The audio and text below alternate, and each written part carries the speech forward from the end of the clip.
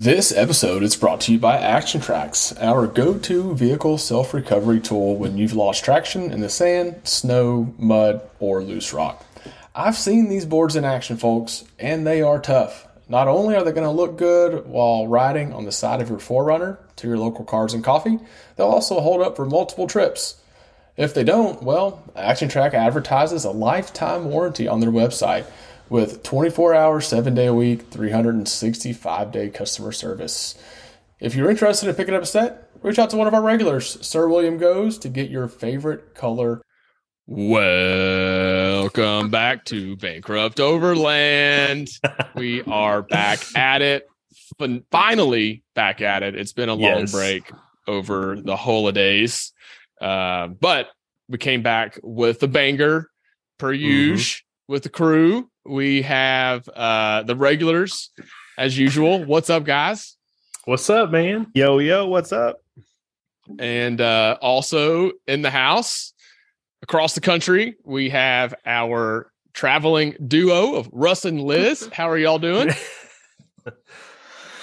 Doing fantastic. Excellent. Nice. I'm gonna need y'all to match my energy a little bit here. We gotta get it up a little bit. There's a lot of energy pre-show. We gotta get it back up. There it is. Getting all fired up. Russ is just sad that the Rome 4 Low logo isn't shown on his truck right now. That's what it is. Yeah, he spent some time getting it all dialed in there. It took me an hour to park the truck perfectly right behind me. Liz on the GMRS. No, left. And now it's dark, so you can't see it. It's wasted. Well, we saw it, so that's all that matters, right? Yeah. Definitely we're a little late on the timing. It would have been a great start to have the background of where y'all are. And so before we go into what we're going to talk about tonight, which is Alaska, so we're pumped about it, give us a little quick update about where you are right now, because the view was pretty epic. We're going to try to pull a screenshot from the first part of this and see if we can get that out there. Yeah, we're currently in Anza Borrego, the desert.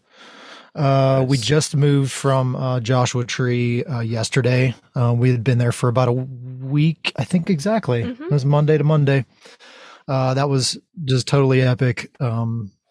Jeff gave us some great insight and intel on where to wheel in Joshua Tree. So we had a full day of wheeling out there. It was incredible. Yeah, Joshua Tree is first time I've been there. First time, Liz, you've been there? First time. No. Okay, yeah. It was everything I had heard it was supposed to be. So that's awesome. Nice. But currently, we are in Anza Borrego. We haven't looked or done anything because we just got here like pretty much last night. It was in the dark when we actually parked. Nice. And I spent all morning, like I said, parking the car or the truck. And then the rest of the afternoon hooking this rig up here and getting the camera and all that stuff because we're profesh. Well, that makes one of us. So yeah, only one. Yeah, definitely. I just got here about 3 minutes ago. Well, glad to see y'all are still moving along the road.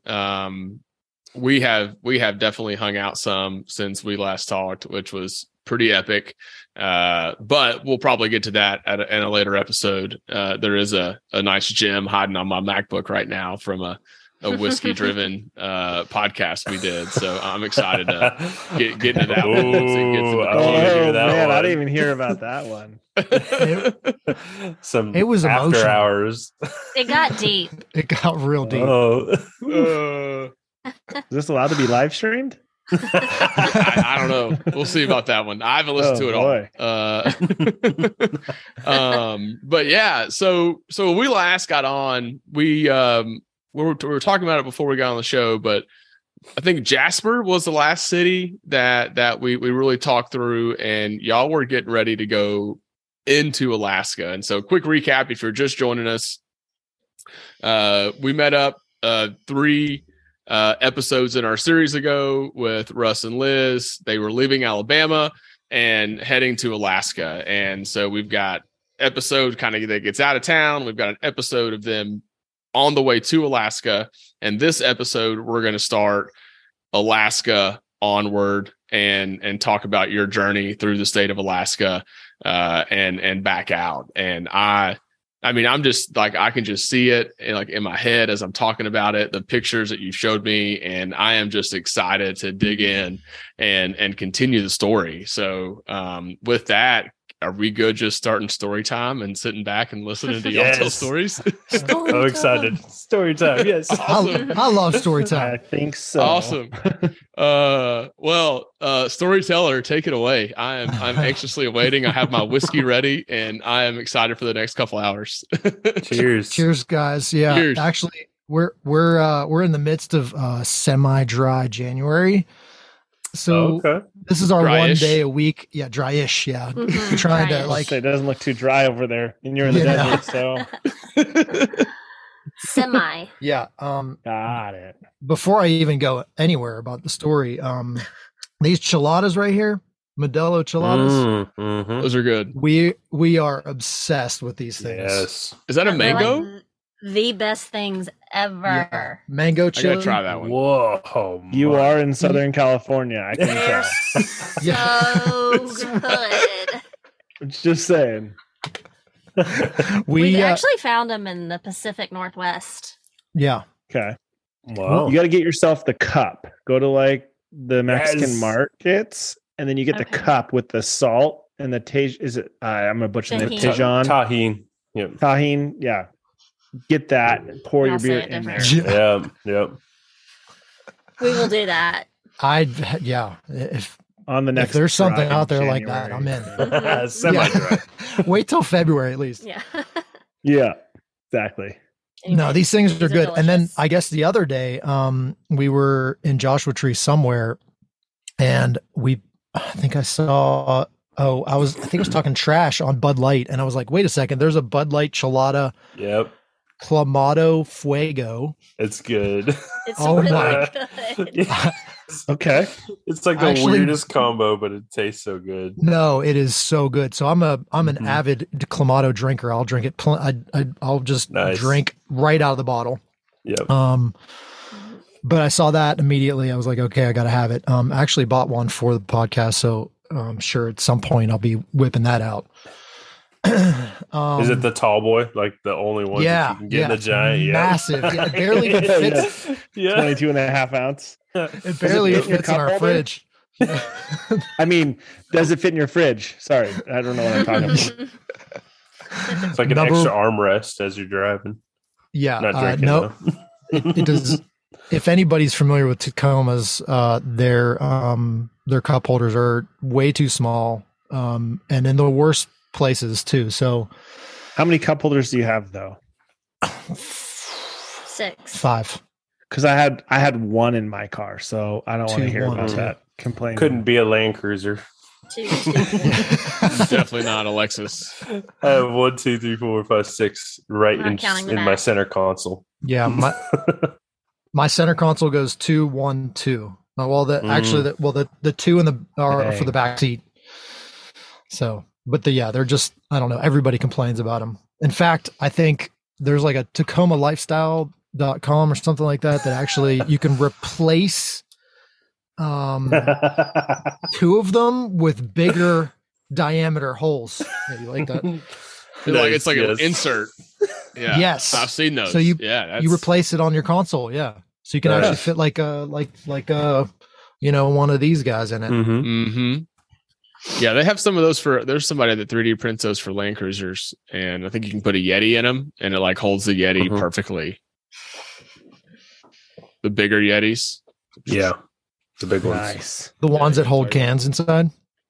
No, like the big gulpers. Like it's got a little bit of a smaller bottom. Oh, right. Body. Yes.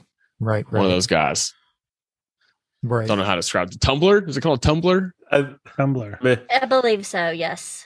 What'd I say? I said something, not a tumbler. Gulpers. A gulper? I think you just described the southern fish. I got one of them gulpers. Down by you gotta love a Tennessee public school education, baby.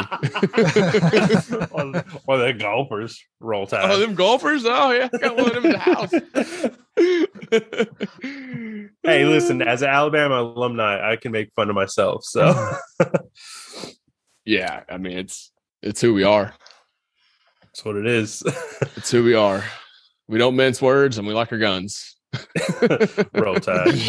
Roll Tide. Okay, so enough about cup holders, big gulps, and some sort of Tide, Bama, cousin, whatever you're doing. Let's get back to Alaska and start going down that path. Yeah, story time, huh? Yes, I think we ended. I don't remember exactly. I probably should have listened to the last podcast just to kind of catch us up at the end, but I did forget to do that. I think we're leaving like Jasper. I think is where I left off, where we left off. Yeah, we're getting ready to go down an epic road, and you said you Yeah. wanted to stop before you go down this epic road. Oh, Might have been I'm assuming metaphoric, that was the. but I think it was an actual road as well. I think that was the Cassier. I think we were talking about the Cassier, right? Maybe. I don't know. I don't remember. Okay. Well, yeah, I mean, oh, you know what? There was a stop in Fraser that I wanted to talk about too, or Fraser Lake. So I think it was the night before, maybe the day before or the day of, my parents like had texted me and they were like, hey, they knew where we were, obviously. And she's like, hey, maybe it was my stepdad, because he's usually like comes out of nowhere with these weird like news bits. yeah. And he's like, hey, by the way, there's going to be like this huge electrical, storm from the sun. I forget what they call it, sun flares or whatever. And it's about to like smash into the North Pole. And I think you probably were going to have a chance that night to see the Northern Lights, possibly where you are. So the day went on. We found this like. Have y'all seen the Northern Lights before? Or is this the first time? No, the first time. Oh, so, big. yeah. And here's the thing, like we went through the whole day and we're camped on this lake. Well, the RV's parked on this lake and Fraser Lake in BC. And it was just, we were distracted by so many other things. It was beautiful. There were tons of water birds. There was a beaver like right where we were. Beautiful, beautiful sunset. One of the most beautiful sunsets I've seen. It was just a lot to take in, and we had forgotten about the Northern Lights thing. And we're just about to like close up shop and like tuck in for the night. And I was like, wait a second, wasn't there like, wait, and I opened the door and I could see with your naked eye, the green doesn't really stand out, right? Okay. It's like this white, hazy. I think if it's probably right above you, it does. Yeah, that's what I'm thinking. Yeah, but when it's off in the distance, and it was over the horizon, I could just see like light, and it was definitely moving. And I was like, okay, I think that might be the Northern Lights. So I grabbed my camera, and I set that up just to get a quick photograph of it, just to see if that's what I was seeing. And when I took the photo and I looked at it and zoomed in, you could see the green because the camera picks up a lot more. Yeah. And I was like, okay, cool. So I set the camera on time lapse and I let it go for about 15 minutes. And, I was in a hurry because, you don't know how long it's going to last. Usually it just kind of dances and sometimes it'll just go away and it'll be gone for a while. So, I set it up for about 15 minutes and rewatched it. I was like, my jaw just dropped because I couldn't believe the colors that it picked up, and it was like dancing around again. First time I've ever seen it in person. Sure. And then something really strange happened. It got darker, so we were able to see a little bit of the green. And we're just taking it in with our eyes at this point and just watching it. And all of a sudden we see this weird, like crazy orange glow on the horizon of the hillside. And this is across the lake. So we're looking north. We're on the south side of the lake. We're looking directly north. Yeah. On the north side, right where the Northern Lights are, see this orange globe, and it's getting brighter and brighter. It wasn't even a globe at that point. No. It was just like, it looked like the hillside was on fire, like a wildfire had just started. It's just And like I was ominous and out of nowhere, just it was like, what the fuck is that? It was And I was like, I don't know, what is that? That's really strange. Like an alien, like a spaceship was like, coming up over the horizon. It's very bizarre. Yeah, and we both looked at it and we're like, I think we're watching a wildfire start. We kind of surprised us, and then we were wrong. And then we were wrong. Yeah. So we realized it was the fucking moon coming up over the horizon. I'm telling you, it was the craziest orange we had ever seen. Like this weird hazy light. It was just very strange. Yeah, quick, Russ, call 911. The moon's rising. Damn. No, it really threw us off. But I mean, that once we realized what it was, I was like, well, there goes the Northern Lights. We ain't going to see it anymore. And because it kind of, once it got above the horizon, I mean, there was nothing. Yeah. So that was a really cool spot. Wow. Great Lake, awesome. free for RV. You could stay. I don't know if they even had a limit, but it was free. It was like in this tiny little town in the middle of BC. So it was a great rest stop for us because I think by the next day we had made it. After we left Fraser, we had made it to Stewart, right? Or Maziden? I don't think so. I think there was one more stop. There was one more stop in there. Regardless, there's a lot of stops. How many nights are y'all averaging on a stop right now? Are y'all like setting up and having a couple days to set up camp, or are y'all kind of more true overlanding where you might maybe set up for a day, just get out, change, and then move as you're trying to get to Alaska? Or are you able to enjoy this part of it yet? Depends on the area. Fair. Yeah. Can you hear me now? Yeah. Yes. Mm-hmm. Yes, I can hear you. Yes. I would say it just depends on the area. There were certain places we knew we wanted to spend a little bit more time, so we stayed there longer. But for the most part, after Jasper, we were just trying to get to Alaska. And I think that was pretty much just one night stops, except for we did, I think, spend 2 nights in a provincial campground called Mazayadin Junction. And that was mainly because it was nice, but you just kind of hit a wall, and I mean, I hit a wall and I'm not the one even driving. We probably already talked about this a little bit in our last. A little bit. But you're just like, oh, this is a nice spot. Maybe you just want to stay 2 nights. Yeah. Like, we don't have to recover. immediately move the next day. Yeah. So, but yeah, I would say after, for the most part, it was just, just overnighting somewhere. There were rest stops. Traveling through the Yukon, we stayed at some just straight up like rest stops, gravel with just idling Mack trucks all night. Wow.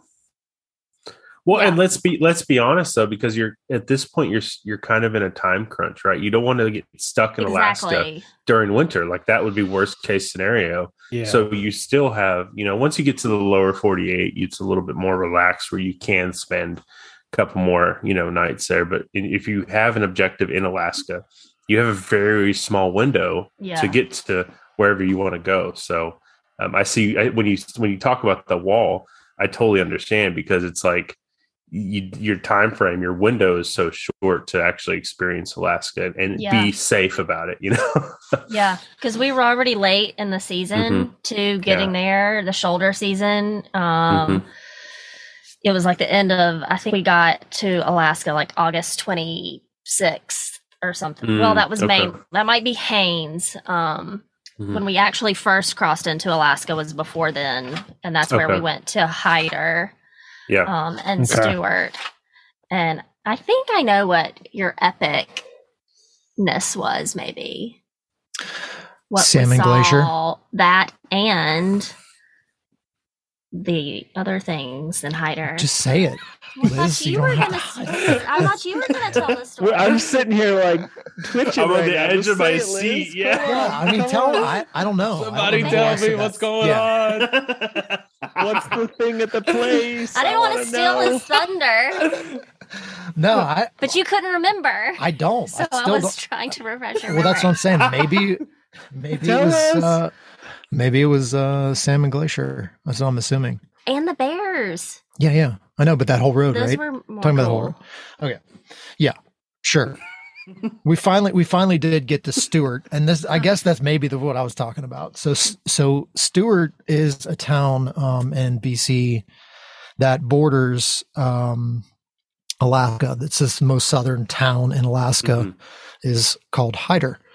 Across the border, there's a tiny town.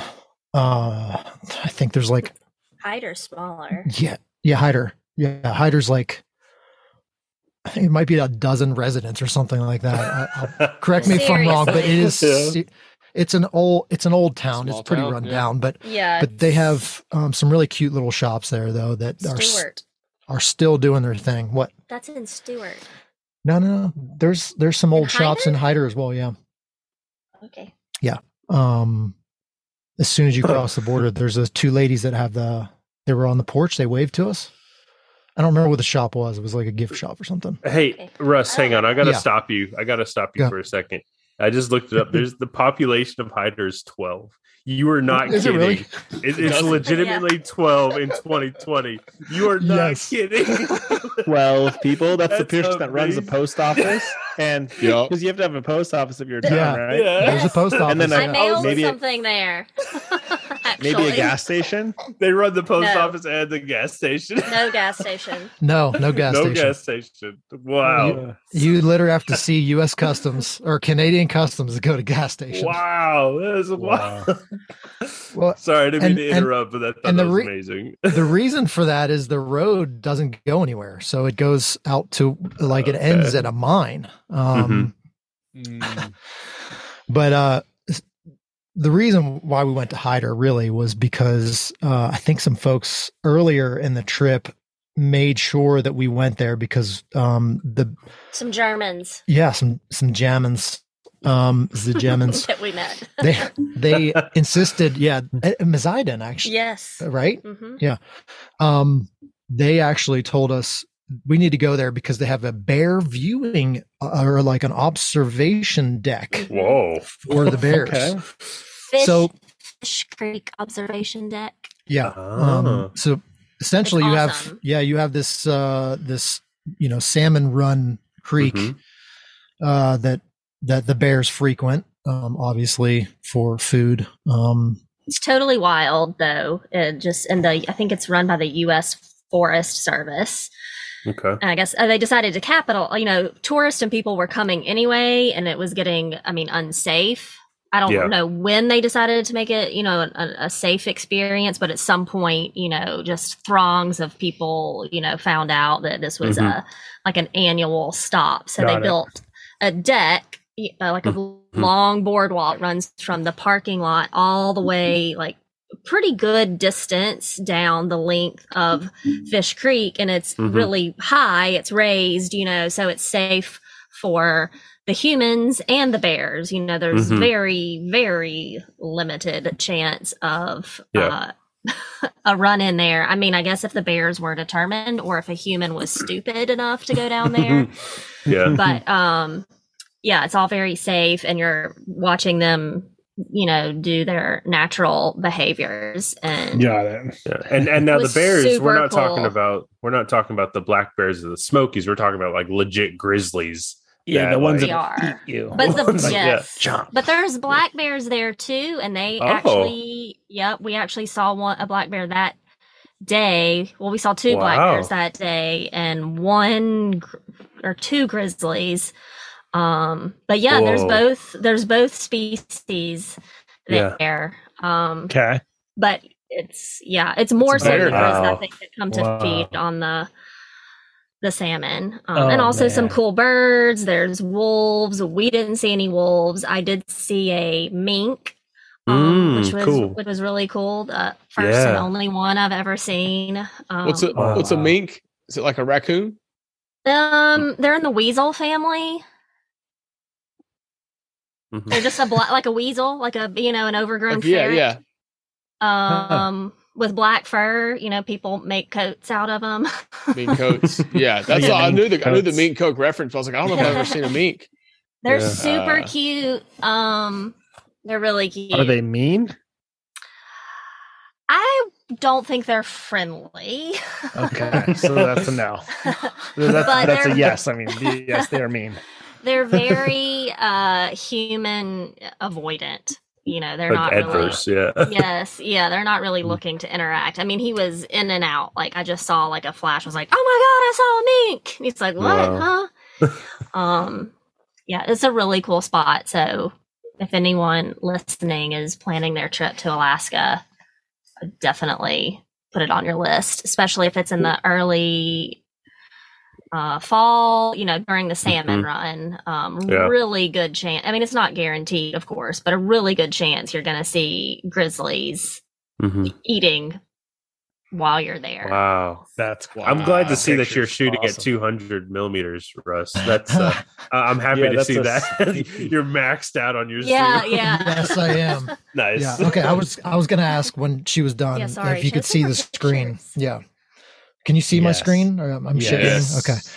Tell about this bear. There he is. Yeah. I think they said there was a 4-year-old, and they're brown bears by the coast. They're called grizzly bears when they're inland, but they're the same. Oh, interesting. I didn't know that there was a. Huh. That's a thing. People definitely told us that. Correction. It is. But yeah, he's munching on a piece. Wow. I mean that salmon was twice the size. Subadult. Subadult. Let me see if I can. Got a little snacky snack, a little wet snack. Oh yeah. That's awesome. Yeah. You guys probably already know this. Wow. So as salmon travel upstream, their body morphs and changes. Did y'all know this? So like they're typically a saltwater. Some they come from brackish waters is more appropriate. But then as they go to fresh water, their body changes and like I call it their snout, but like their like maybe it's a beak. I don't know. But like their nose, they get like a hump and it gets elongated. It's wild the whole process that they go through. Did not know that. Metamorphosis. Yeah, it's cool. We also found out here watching this that you would see the bear catch a fish and he would just kind of take a chunk out of it and then like throw it out. And it was like, what? Huh. I asked someone else, there were some people who were like, yeah, this is my 6th day here. Like, I mean, people are really into it. Come just to see what else may show up. Wow. And someone told me, and we did later confirm it, that they've developed a taste for, so the ones they're spitting out are the males. What they're looking for is the females that are carrying the roe. Oh, interesting. So they want the roe, and I think the females are a little fattier. So they just know it's more calorie dense and. Oh, interesting. So for people not watching the YouTube live, Russ is showing pictures of brown or grizzly bears standing on their feet. It's debatable. Tall and scary. I wouldn't want to cross paths with these guys. And the other picture was a bear just chomping a fish in the river, and it was this for the same record, or for the same record for the record. This is the same bear. Yeah. It was only one at this time. So this guy ran down the stream and chased some salmon. Wow. Video. Yeah, I do. I mean, somewhere. Wow. I can't pull it up right now. We're woefully unprepared. Yeah. No, but yeah, this is awesome. Awesome. He was just grabbing. These like National Geographic pictures right here. Yeah. These are. What's the old guy that narrates all the National Geographic films? Morgan Freeman. No. Attenborough. No. David Attenborough. Yeah, David Attenborough. It's like David Attenborough, yeah. The grizzly bear is eating a fish. Wow, that's a pretty good. Alaska. But when we first got there was a black bear. You have his picture. I don't think so. Well, he was okay. Maybe it was in this area though. This pond. Yeah. Well, don't go to that one yet. Ish. There was a black bear over there, and then the grizzly was eating over here. Oh, is this the bear running? Yeah. That's cool. So, you can see him. He's just chasing after shit, and then as soon as something moves, he's like, "Oh, fuck that! I'm going to get it." He would act like he was leaving, and you'd think, "Okay, that's it," and then he would just be like, I think I'll go back. I'm so hungry. And he'd just turn around and run back down the stream. And he did that a few times. Be like, oh, he's gone. Oh, wait, he's back. Yeah. He was like super playful. I mean, appeared to be playful. I'm sure the fish didn't think so. But as he's just like, manhandling them, bear handling them.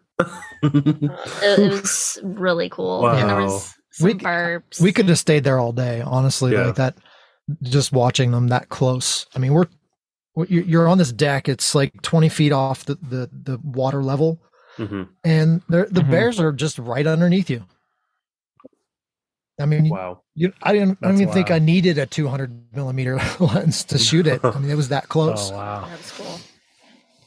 So, then we went to so like I said, we could have stayed there all day, but we had a secondary objective, which was Salmon Glacier.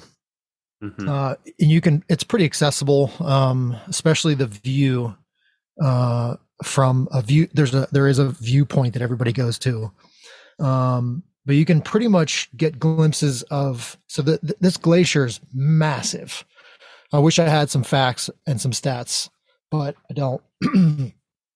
The glacier comes off of an ice field and it splits, which is really wild. Well, you gonna fact check some stuff?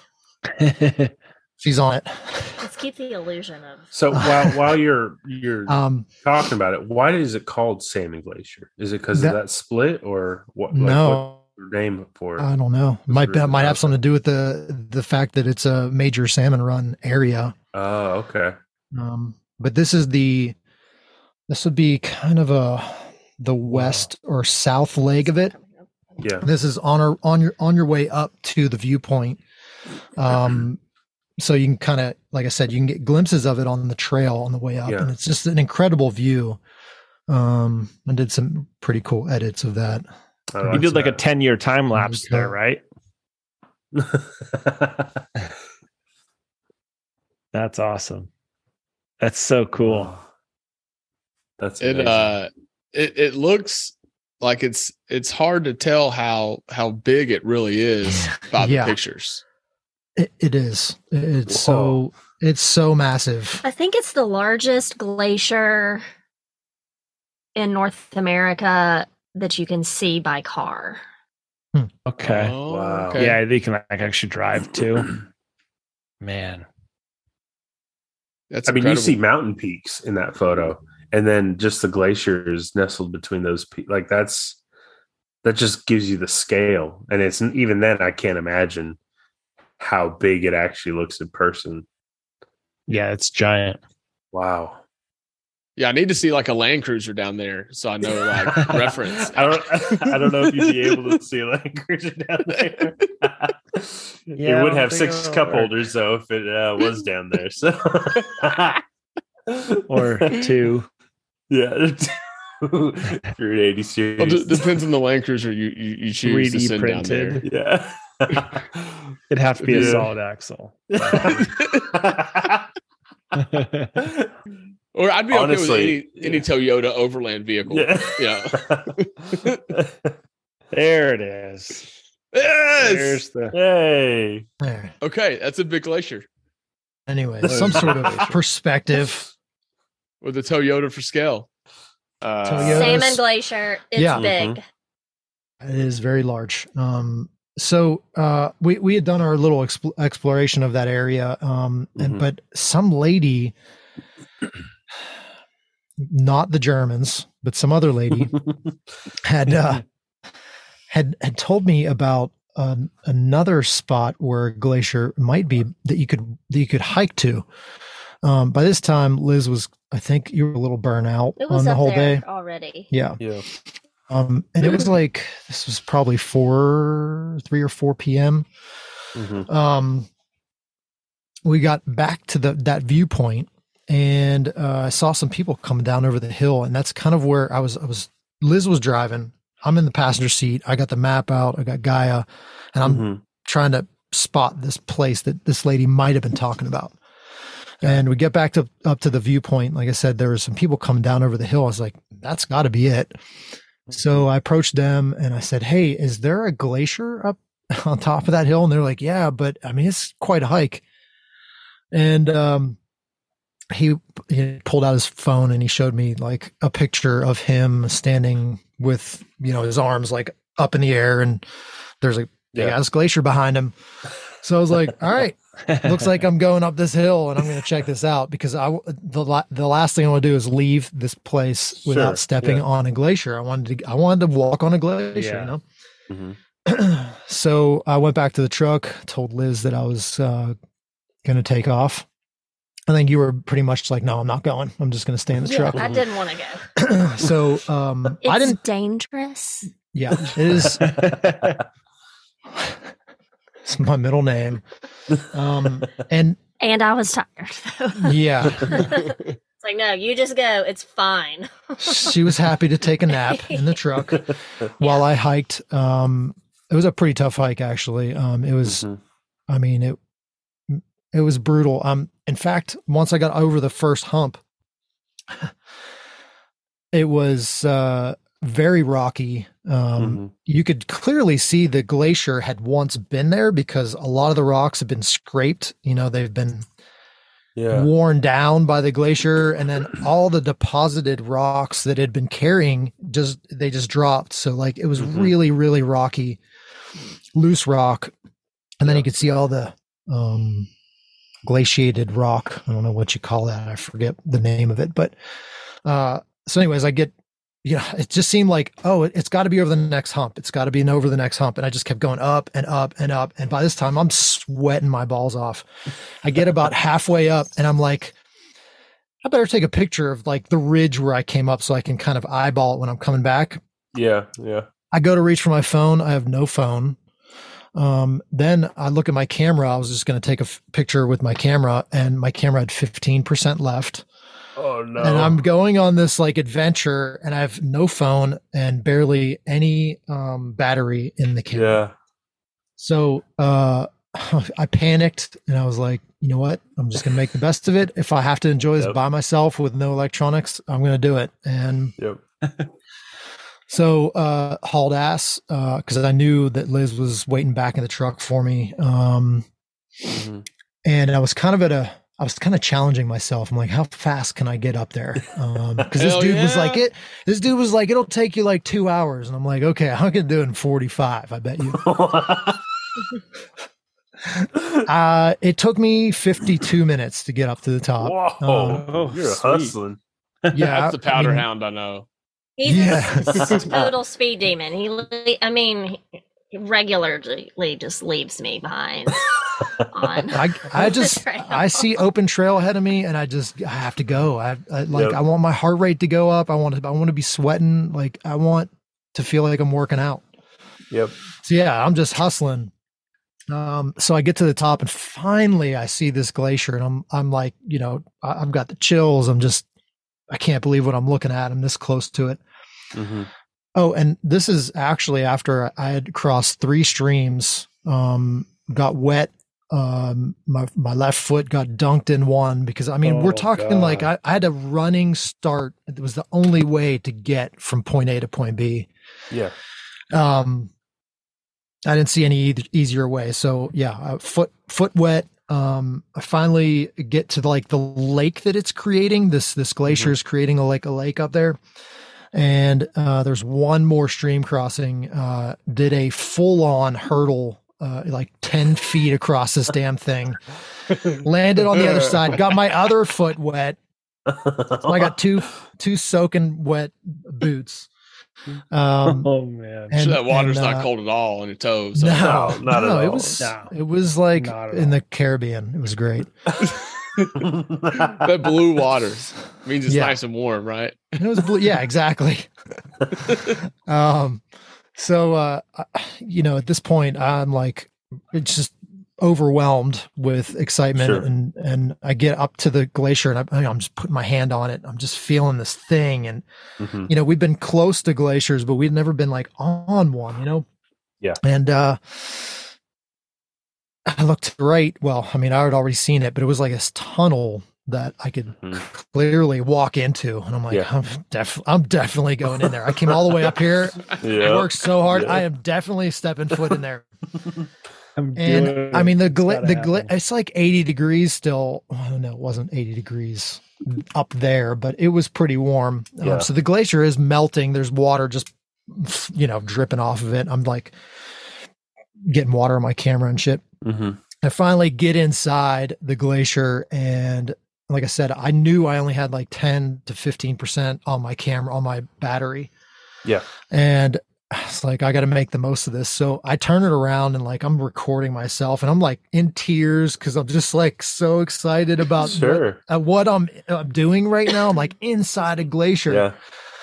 And, by the time I finished saying what I was saying, which I'll never show anybody because it was kind of an intimate moment for myself. But, I spent another like 10, 15 minutes inside this like tunnel. Yeah. That a stream had created over time, and it was just magical, man. It was just the blue inside with the sun peeking through, all that ice was just incredible. In fact, I'll try to share this. That's that's just took a poo from all the conversations we've had leading up to this point. Like it feels like almost like I don't know if I call it an aha moment, but like definitely like was this the I've made it moment? Like I'm in it kind of a thing, with all the travel, all the planning, all of the movement to get to Alaska. Right. And you find yourself hanging out inside a glacier. This was definitely the moment I knew it was real. I was like, we're definitely in Alaska. Nice. I'm standing inside a fucking glacier. It was crazy. Yeah. Like I said, I had a moment with myself. And like I said, I'll probably never show anybody the video that I took. It was like kind of a talking head thing, just pointing the camera back at my face. And I don't even know what I said. I can't remember at this point. I kind of was just on a high. I was just spitting out whatever was on my brain, Nice. Wow.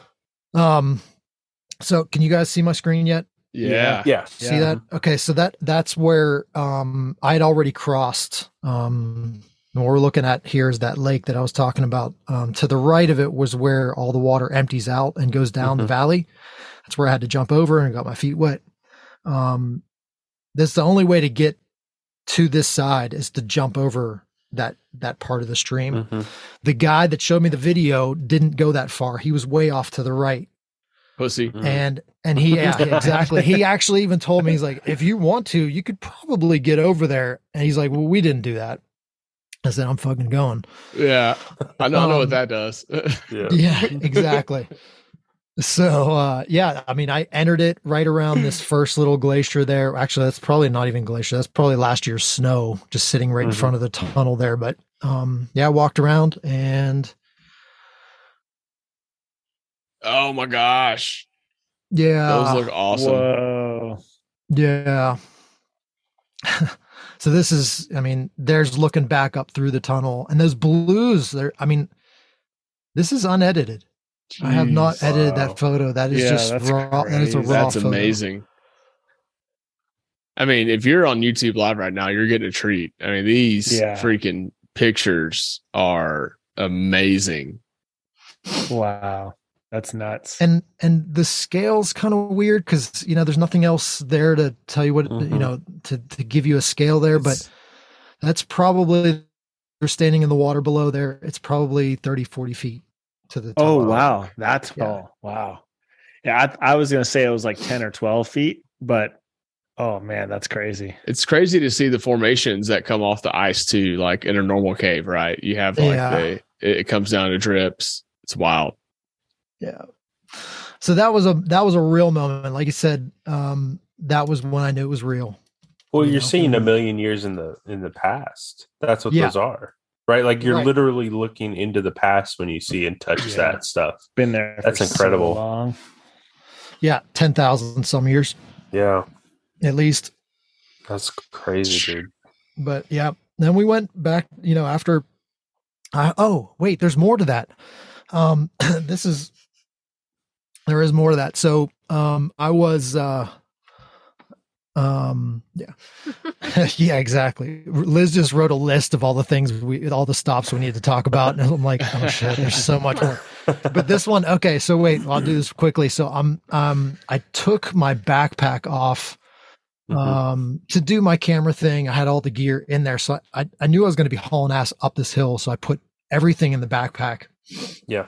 When I got up there, I took it off, took the camera out, and I left my backpack outside. And after I was done doing my thing inside the glacier, I walk out, I put the backpack on, I put the camera back in, started hauling ass back down, and I took a different route. I was like, maybe if I go this way, I won't have to cross so many streams. And I get about, 15 minutes back down the hill, and I realized that I didn't have my bear spray. And I was like, which I knew that I hooked on prior to, coming up. I knew it was on me. So, well, you had just gotten done taking pictures of a bunch of bears eating fish, exactly. Right? Yes, exactly. I was like, when I realized it was gone, I was like, okay, I got to make a decision here. Do I want to wait and leave $60 sitting back up there and then risk running into a bear on the way back? Or should I go back and do it? So I made the decision to go back, had to go all the way back up the hill again. I crossed another stream, kind of got off track a little bit too. And there it was, the fucking bear spray was right where I took my backpack off. Yeah. So that added another 40 minutes to my whole round trip. And finally I did get back down to Liz.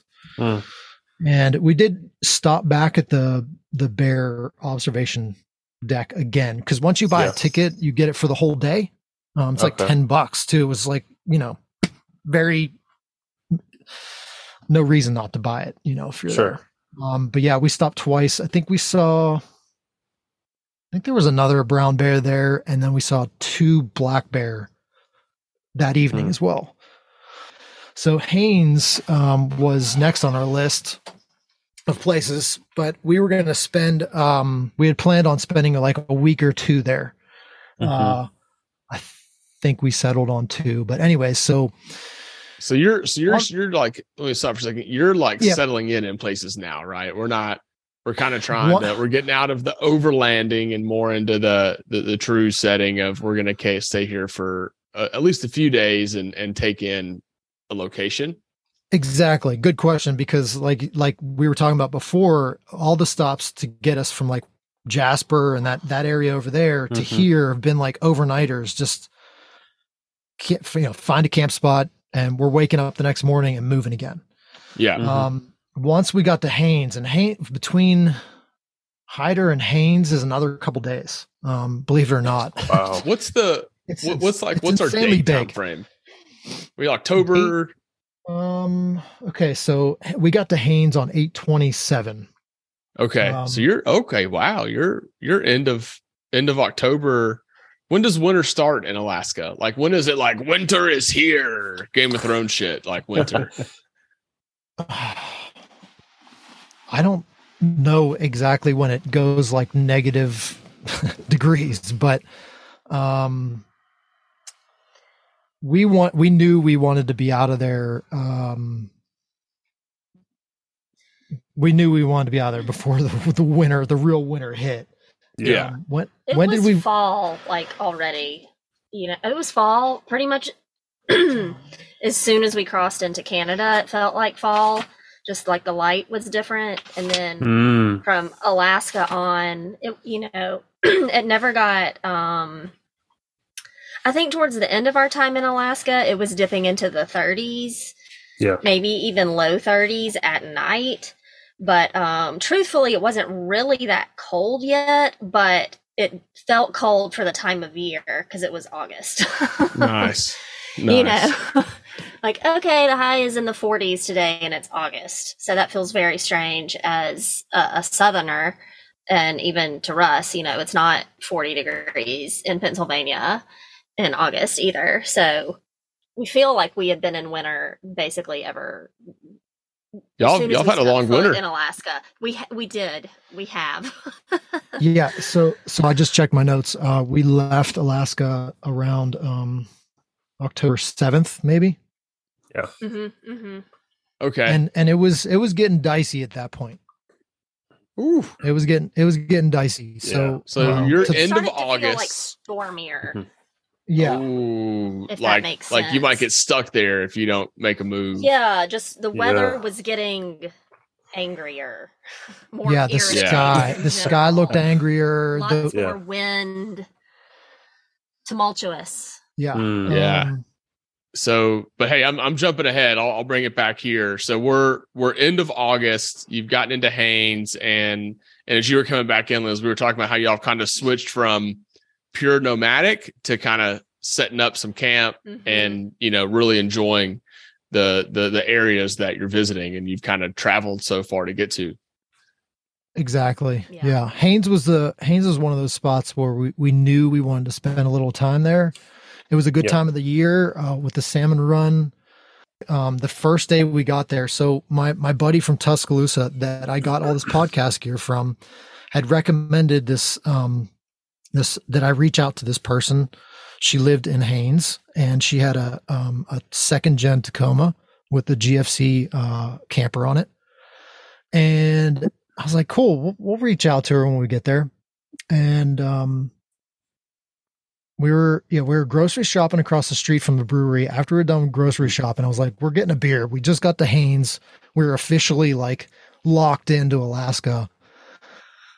And we went over, got a beer, and sat down. I think we were 2 beers in, which we weren't staying much longer than that. And I heard somebody over my shoulder say, "Hey, help yourself," and like lay this like, "Please have some of this cookie cake." Yeah, it was a cookie cake. She laid on the table behind us, and I turned around and I was like, look at this.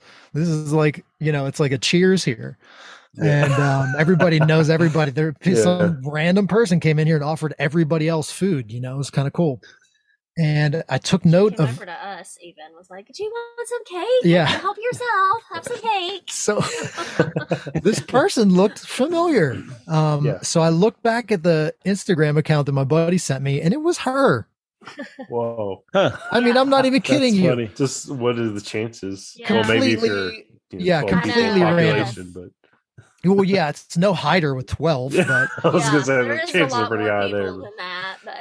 Yeah. But so I went over to her, and I had my phone in my hand, and I'm like, tap her on the shoulder, and the first thing I said was, "Is this you?" Because I was just like, I couldn't think of anything else better to Hold say. Your phone up. Is this you? She's like, "What the fuck is this guy doing? How does he know me?" And I was like, "You're never gonna believe this, but my buddy from Tuscaloosa, blah blah blah." And I told her the whole story, and like Liz said. We became very good friends with them, her and her boyfriend Beardsley, very quickly. And we ended up, they offered their place to us. They offered, Wi-Fi and laundry and all that stuff to us. And it just really worked out. They're great people. And as Liz said, we actually spent time with them again in Seattle later in our trip, which was really awesome. That's cool. And also, I think unique point to also maybe why we bonded a little bit so much was, I mean, they did have the Tacoma in common and all of that, but she left Georgia to just start a whole new life, basically, in Alaska, or a new chapter, let's say. She just wasn't exactly like happy in Georgia and had always dreamed of doing that. And she lived out of her Tacoma and GFC for like 4.5 months. Cool. Yeah. Traveling. So she's, had done the kind of nomadic thing. Sure. And so we had all of that to just bond and commiserate over. And it was she's, we talk a lot about, we already have met some pretty special people on our trip that we think we will have lifelong friendships with, and I mean, Rebecca is number one. I mean, we both just said that the other day. And it's just, I don't know, the people you meet has been one of the most, I mean, I knew we would meet people, but it's been kind of surprising in some ways. Well, I think that that's a bigger point that I think should be kind of explored, because when y'all started this trip, one of the things that I said is like, what y'all are doing there is extraordinary, right? Like, it's not commonplace to leave everything that you're comfortable with and everything that and start exploring the world we inhabit, right? And so I think, and then once you find people that have done something similar to that, there's an immediate connection. Yeah. Right? There's like an immediate understanding fundamentally of like, there's a lot of struggles in trying to figure out where to go next and who to talk to and how to get there. And there's that common ground between travelers that is just unexplainable. And so I think that's why, I'm sure there's more reasons why, the person that you ran up to said, "Is this you?" on an Instagram. But why you guys connected so well, because fundamentally you had this deeply rooted connection that even though you guys have never crossed paths in the past, you understood each other, which is so special. Right. Yeah. Yeah. Exactly. She got it pretty quickly. She understood. She's like, "Oh, yeah. I get it." Yeah. Yeah. let's invite these crazy people over for dinner or something like that. They're good people. He just ran up to me with an Instagram post, but they're good people.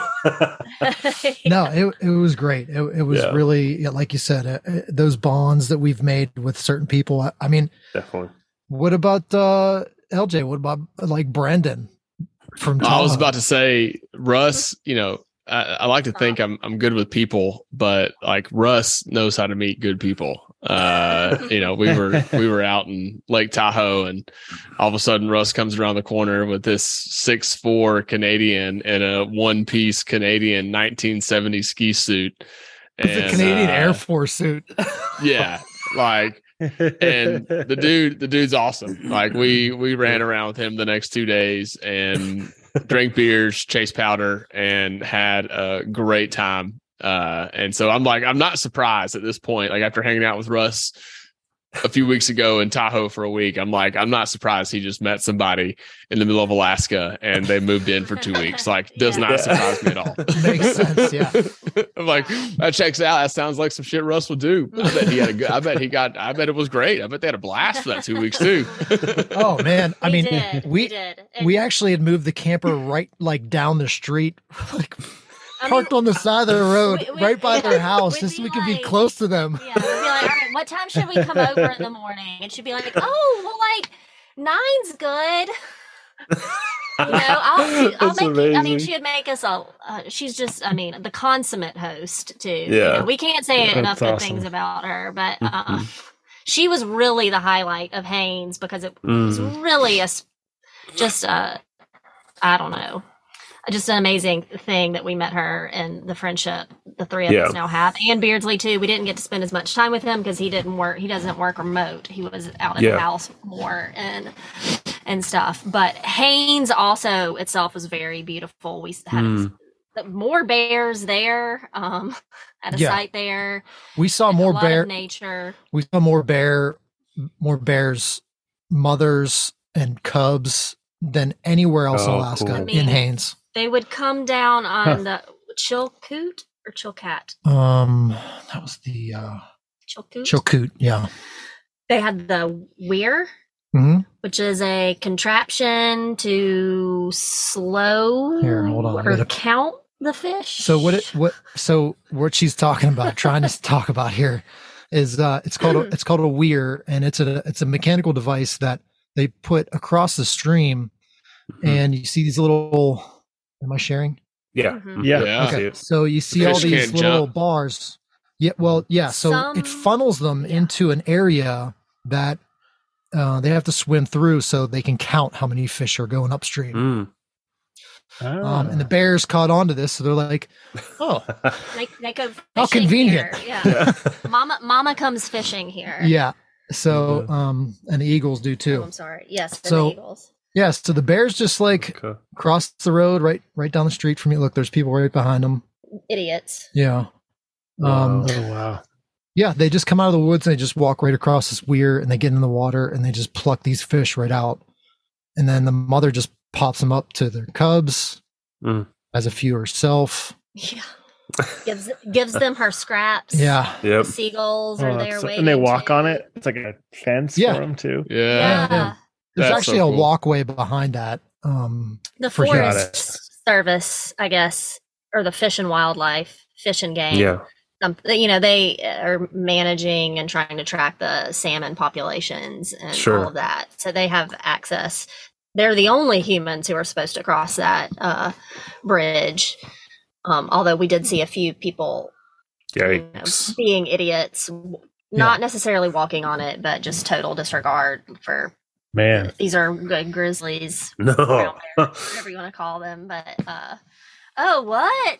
Yeah, I actually yelled at one dude.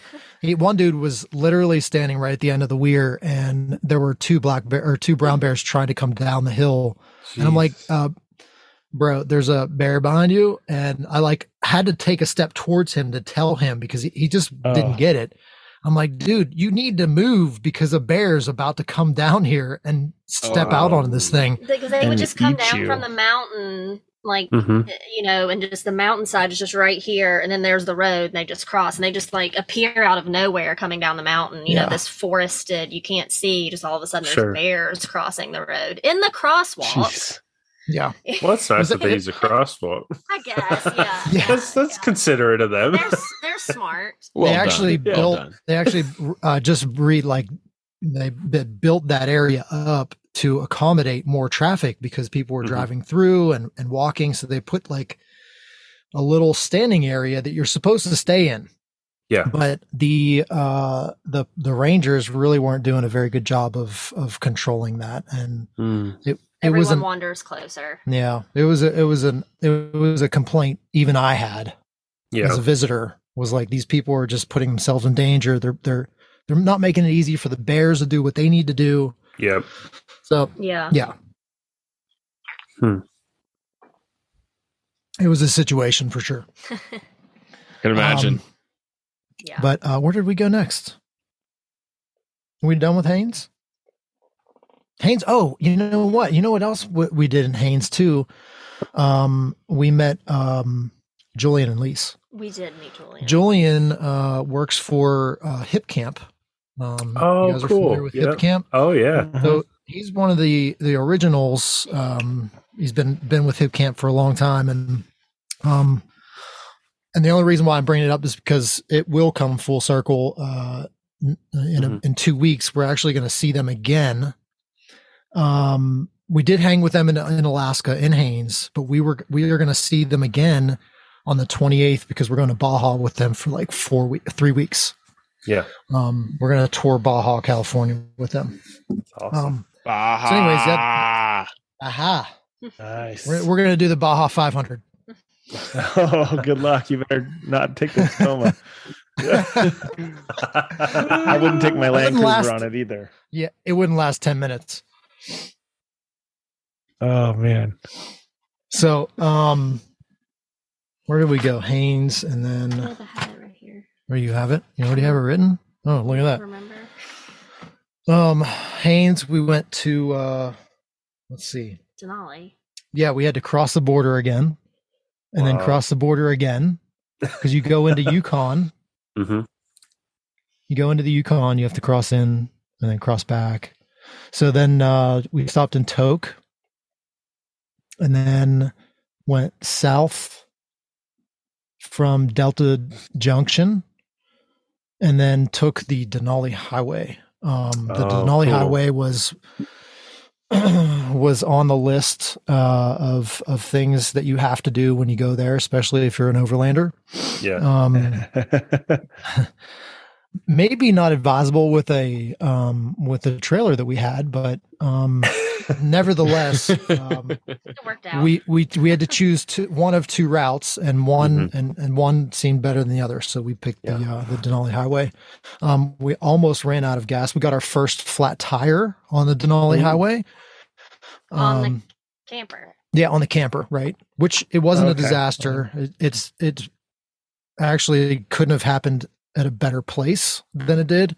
We weren't moving when we realized it. In fact, another truck came up beside us and was like, "Hey, you guys realize you have a flat tire, right?" And we didn't like, even know. "What?" Oh wow, that's we good luck, just happened good timing. We were stopping to take some photos, and the guy pulled up next to us. But then, like right up the road was a nice huge flat pullout, and we were like, "Okay, this is perfect." So it took us all of 30 minutes or so, 40 minutes to plug the tire, and that was it. Back on the road. But we finished it. Denali. You didn't even change it. You just plugged it? I plugged it. That's awesome. So I wonder, that would be something cool to learn from our listeners, is like how many folks know how to plug a tire. Yeah, right. I've got a plug kit. And I've watched a couple videos on it, but I've never actually plugged a tire. Like have y'all plugged a tire, you guys? I've plugged a tire. You plugged a tire? Okay. So we got a 50% ratio of tire pluggers here. But like, I mean, that's pretty impressive, I must say. So you plugged it, aired it up, like you're good to go after that. It looks easier than changing a tire. Says the person who doesn't do either. Just saying. I feel like it would be a good thing to know and get a kit. Yeah, like I'm on board. I agree, LJ. I carry a kit now. I'm gonna hope Russ is with me whenever I have to use it, so I can have someone that's done it before. I've stick it in and pull it out. I've plugged numerous tires. Just talking about how do you plug a tire. Yeah, I've plugged numerous tires. You disconnected the trailer? Yeah, we did. You have to because I think I needed it because of the onboard air doesn't. Well, it could have reached, but I don't know. I don't remember why I did that. Because you had to jack up the trailer. Yeah, we didn't necessarily need to. We didn't. Your airline doesn't look quite long enough that you used to go from where your compressor looks to be. The passenger side. But I have an extra one though. Like I have a longer one. I just don't remember why I did it. But that was for photos. Helm here. It's okay to say it. Yeah, I think you said it. You want to get the motorcycle in the truck with the taco. It looked great. It's like, I mean, I think there was a valid reason.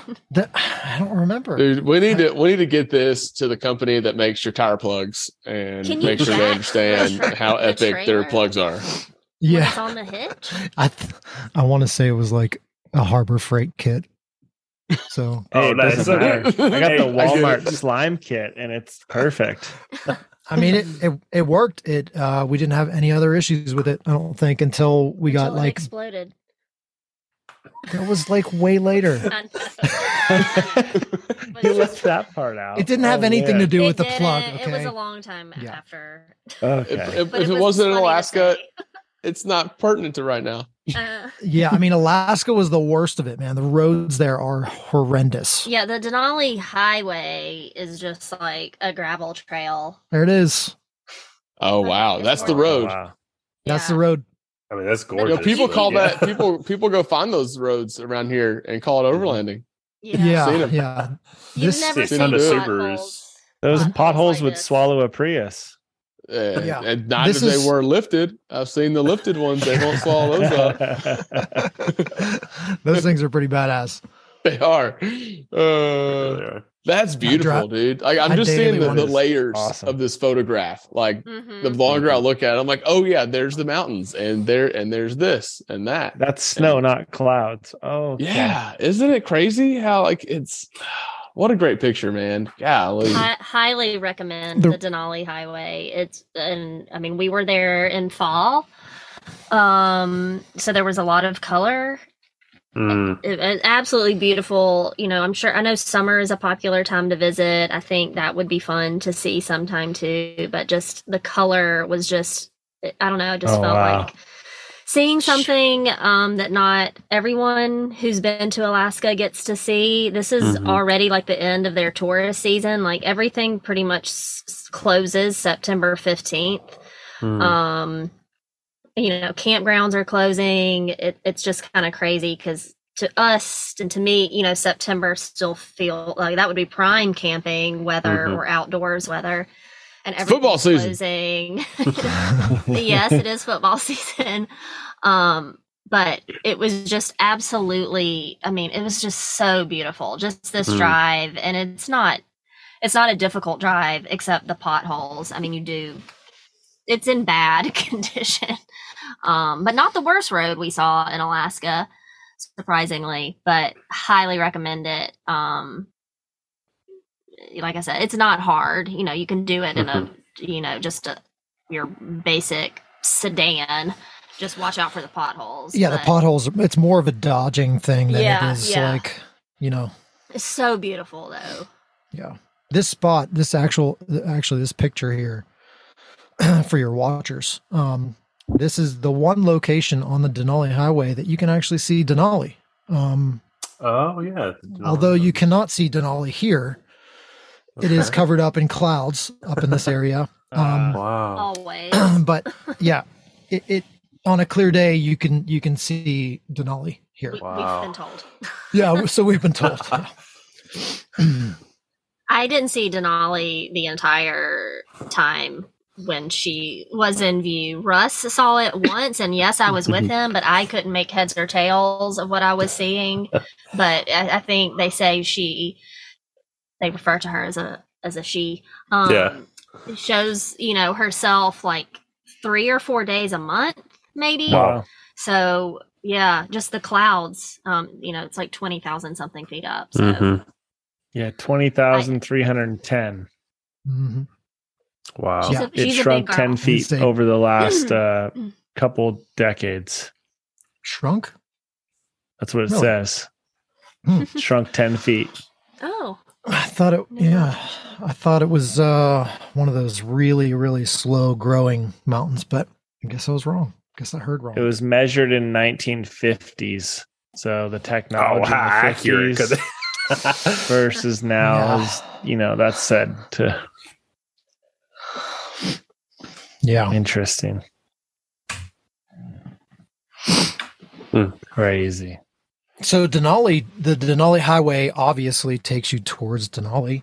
If you're going that way west, after we finished the highway, our plan was to spend a couple days exploring and learning about Denali and the park and the wilderness there. So we did go in to I was trying to think. The first night we actually stayed on the end of the highway, the Denali Highway. Excuse me. And then the next day, I think we moved inside the park to like a campground that, you know, can accommodate RVs, obviously. And then we did the bus tour there, which was, you know, I'm not a bus tour kind of guy. But your taco says different. No, I'm kidding.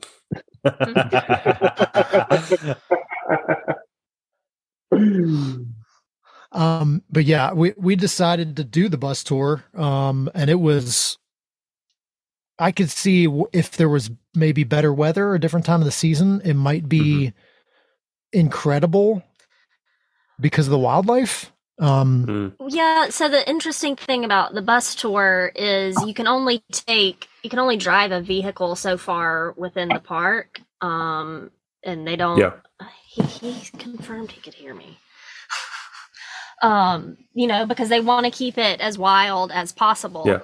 I forget the mileage, but you can't, you know, drive your own vehicle however many miles in the park. If you want to go further by vehicle, you have to take one of the Denali bus tours. And, you can, there is hiking and stuff too, of course, but there's not that many like actual trails in Denali. It's more just wild, just straight backcountry hiking and stuff. And just with the time of year, we did do a hike there, but with the time of year, temperatures being a little bit unpredictable and wildlife on the move, bears are fattening up for hibernation. They're a little bit more hostile during that time. We just didn't think a backcountry backpacking trip were in the cards for us. So we opted to do the bus tour, which is highly recommended. It's been around for a long time. It's not just any old bus tour, I guess, if we're going to categorize our bus tours. So yeah, we ponied up the money. It was a bit of an expense for us, not really having our full-time employment right now, but we thought it was worth it. And it was worth it. It was very beautiful. One of the big, I guess, rewards of the tour is supposed to be wildlife. We had seen a lot, so we had been lucky, and maybe we were expecting, and maybe that spoiled us a little. We had seen a lot of bears. I mean, we'd seen bears just on the highway. We just passed a grizzly, like in the Yukon. We had seen a lot of moose at this point, and we didn't really see anything on the bus tour. We did see some moose, which is exciting. But I guess, like I said, we had been a little bit spoiled, and maybe we're hoping for more bears. There's a wolf pack that lives there. Super rare to see a wolf, period. But I mean, there's always this hope. Oh, maybe you'll see, maybe you'll just see a wolf right by the bus tour trail. And we didn't really see any of that, but it was really pretty, and it snowed, which was exciting. I mean, Russ was really jazzed for us. That was the first snow I think we'd seen, but you climb an elevation on the bus tour, and it started snowing. So that was kind of fun. It was, I think, September 17th. Wow. So that's early. Yeah, and Denali actually doesn't get that much snow, they told us. Not at least according to Alaska standards. Yeah. So that was a really early snowfall for them, but I think it just added to the, allure of the whole scene, just being fall in Denali and snowfall in the bus. It was kind of magical. I've got some numbers of the wildlife that we saw on the tour.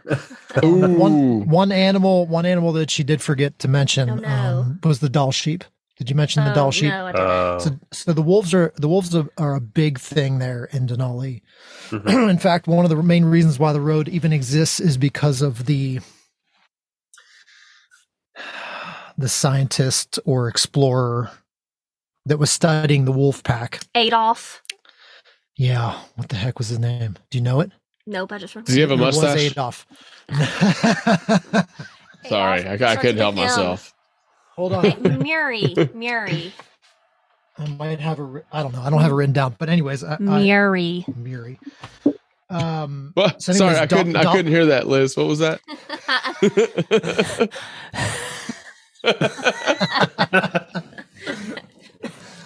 Mary. So what was Adolf doing? Sorry, I've lost my train of thought completely.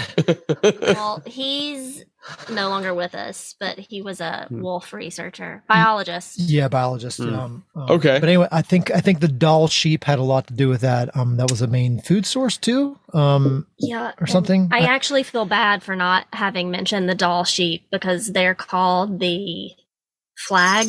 They're like a flagship species of the park. They have a special, cool. They're like, yeah. They're like a big deal there. Yeah. That's flagship cool. Or keystone. There was some like strong word. While Liz talks, they're unique to that area. Word. Is that what? Yeah. Okay. We saw. I think we saw 2 packs of Dall sheep. Wow. Packs. How many sheep are in a herd? There were 6 in the first one, and then 9 in the second. Which was a nursery group. Yeah, nursery group. So it's just females and some young. So it's like a little nursery group. And then the males are off, being dicks. I feel like we can't do a podcast again without Elliot mentioned when we start the podcast, because he's totally like, hey, yo, I'm in this. Yeah. We talking about animals? Y'all don't even talk about your boy. Kitty. Wild animals. Elliot. Oh, I love it. Yeah. He listens too. I love it. He's just like, I live here too. What's up? You were in Denali. That's where Into the Wild, that famous picture of the bus and the not necessarily the when we were talking about not getting stuck in the winter, I was like, you don't want to be a Evan McCandless and get stuck up there. That's where it was. Christopher McCandless. Christopher McCandless. Yeah. What was Supertramp? Supertramp. Yeah. Great book. Russ attempted to reenact that scene on his own, by the way. Yeah, I almost got Supertramped. No. Yeah. Have we talked about that on the podcast before? I feel like we've talked about. It was in Denali, so we shouldn't have. Yeah, we did a jump. Yeah, I just don't know if like at a random time like we did, but I guess not. So hold on. Maybe. First off, who's read the book? I have the book in my truck. Actually, I keep it. Wait, I read the book too. I read it. Because, yeah, when you wanted to impress me when we were first dating. Oh. I read Wikipedia and Into the Wild. I've just watched the movie. That's it. So I'm that guy. Oh. Jeff, do you know who we're talking about? Pearl Jam did a I know who you're fantastic talking about. Soundtrack. I have not read the book. Just Eddie Vedder. Oh, okay. Just Eddie Vedder. Sorry. So for who doesn't know, the guy sold all of his possessions, moved to Alaska, moved into this bus, couldn't get back across the river because it turned to winter, and sort of. Yeah. Do you want to hear about how I got almost super trapped? Yes, I have to hear. We have to hear that. Yeah. I took the trail. I knew Stampede. So Stampede Trail is the road that he took. Okay. It's just north of Healy. I think it's Healy. Mm-hmm. Just north, just outside of the town called. So Healy, you're actively going down this path. Yeah. But he's off-roading. Christopher McCandless was hiking, but they're in the same area. He was on Russ wanted to go off-road. It was the only the trail. I was on Gaia. I just scrolled around Gaia. Sorry, air quoted. What did you air quote? Wheeling. Was it not wheeling? Oh no, it was wheeling. Because I've seen some stuff in Alaska. Alaska can get nasty. Yeah. Nasty. Yeah. Sorry. What you want to avoid is the tundra that's just full of mud. It's basically a swamp. Mm-hmm. And that's what I found myself in, with no trees to winch to and no one around. I opted not to go. Yeah. I wanted to just. Oh, so you're by yourself. So he's by himself. I'm back at the campground, just enjoying myself in Denali National Park. So, probably warm. Got some good heat. Yeah. All the things. I set out to go explore this trail. I had a 4-pack of Tall Boys. I don't remember what it was, but at least you had a couple meals. You're good. Yeah, I did. Wait, I mean, come on. I did go prepared. I wasn't really that dumb. I did have a couple backpackers meals, plenty of water. Yeah, I mean, I was fully prepared to, like, okay, if I get stuck overnight, I need to have some food and supplies. But this wasn't supposed to be like a problem trail per se. I mean, I read about it myself. It wasn't even open, but the problem you encountered had nothing to do with the difficulty of the trail, more so just mud. Right. Yeah. Well, yeah, right. Okay, that's a good point. Yeah, I will be. Yeah, let me clarify. The trail was not difficult. It was just the terrain, right? That posed the issue. Once I got through the creek beds, actually I ran a creek bed for a couple miles, which is a lot of fun. You've got the sound, I don't know what it is about a creek bed, but they're just fun to run, right? I mean, up or down. Well, especially by yourself, like just cruising through a creek bed, like get out of town. Hell yeah. That's like the dreams of a wheeler. Like, yeah, just put me in a creek bed by myself. Let's go. Yeah. Windrock's got a couple of those, and I always love running those trails up the creek beds. I did that for a while. Kentucky for the creek bed runs myself, but yeah. Yeah. So you know what I'm saying. It was a lot of fun. I was in the zone, just loving life. And all of a sudden the creek makes a 90-degree turn. There's a big, like slow moving, deep pool looking thing that I knew I needed to go across because the trail just disappeared into that and then came up the other side. Man. And I was like, okay. Slow water. You're in the creek. So it's not like you can like stop and cross and check things. Like you're in the creek, right? Like, yeah, pretty much. I probably could have gotten out and grabbed a branch and checked the depth, but I didn't. I just saw there were enough tracks going across. I figured it wasn't that bad. So that wasn't the problem. I did cross. I don't have a snorkel or anything like that, but I definitely had water up on the hood. I was going to ask, you snorkel?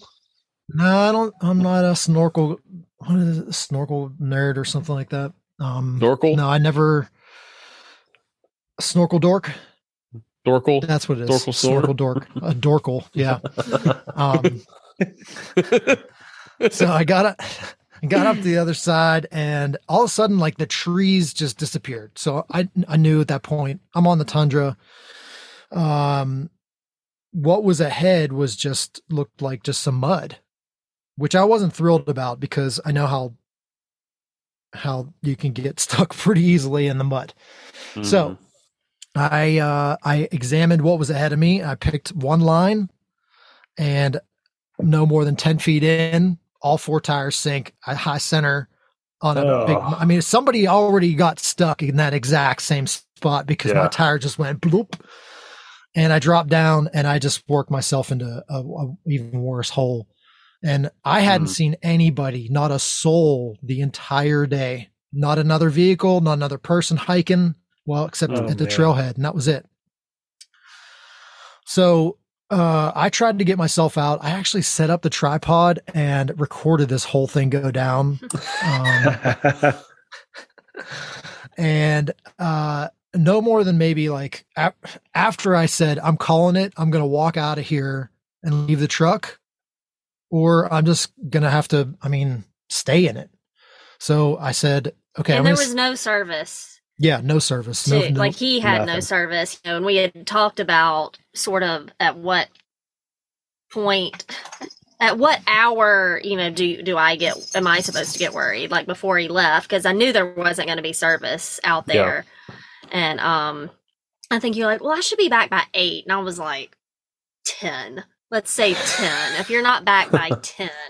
And this was, I don't remember exactly what time you were leaving, but it was early, but I just also know how he is. And 10, like not 8, 10, So I imagine you were thinking, there was some of that too. Yeah. Like, if I'm staying in here, I'm going to be in here all night. And yeah, it was either a sleepover or I was going to walk out and hopefully run into somebody that could get me in contact with Liz just to let her know that I'm good. I'm just stuck. Yeah. And a bear didn't eat me. Yeah. Just stranded. Yeah. So after I figured, I've got to do one or the other. I kind of gathered myself because at that point I was a little bit stressed out. Clearly my truck's stuck in the tundra on Stampede Trail in Denali, Yeah. It's wild. I got up on top of my truck and my binoculars to see if like I could see anything or anybody like coming down the trail or was within walking distance, you know? Mm-hmm. I saw something shiny way in the distance, but I couldn't really tell what it was, even with the binoculars. Got back down, kind of tried the, traction boards again. Nothing worked. And then I'm telling you, no more than 10 minutes later, this side-by-side comes out from ahead of me, back towards me. Yeah. But he passed me like about 40, 50 yards off the trail.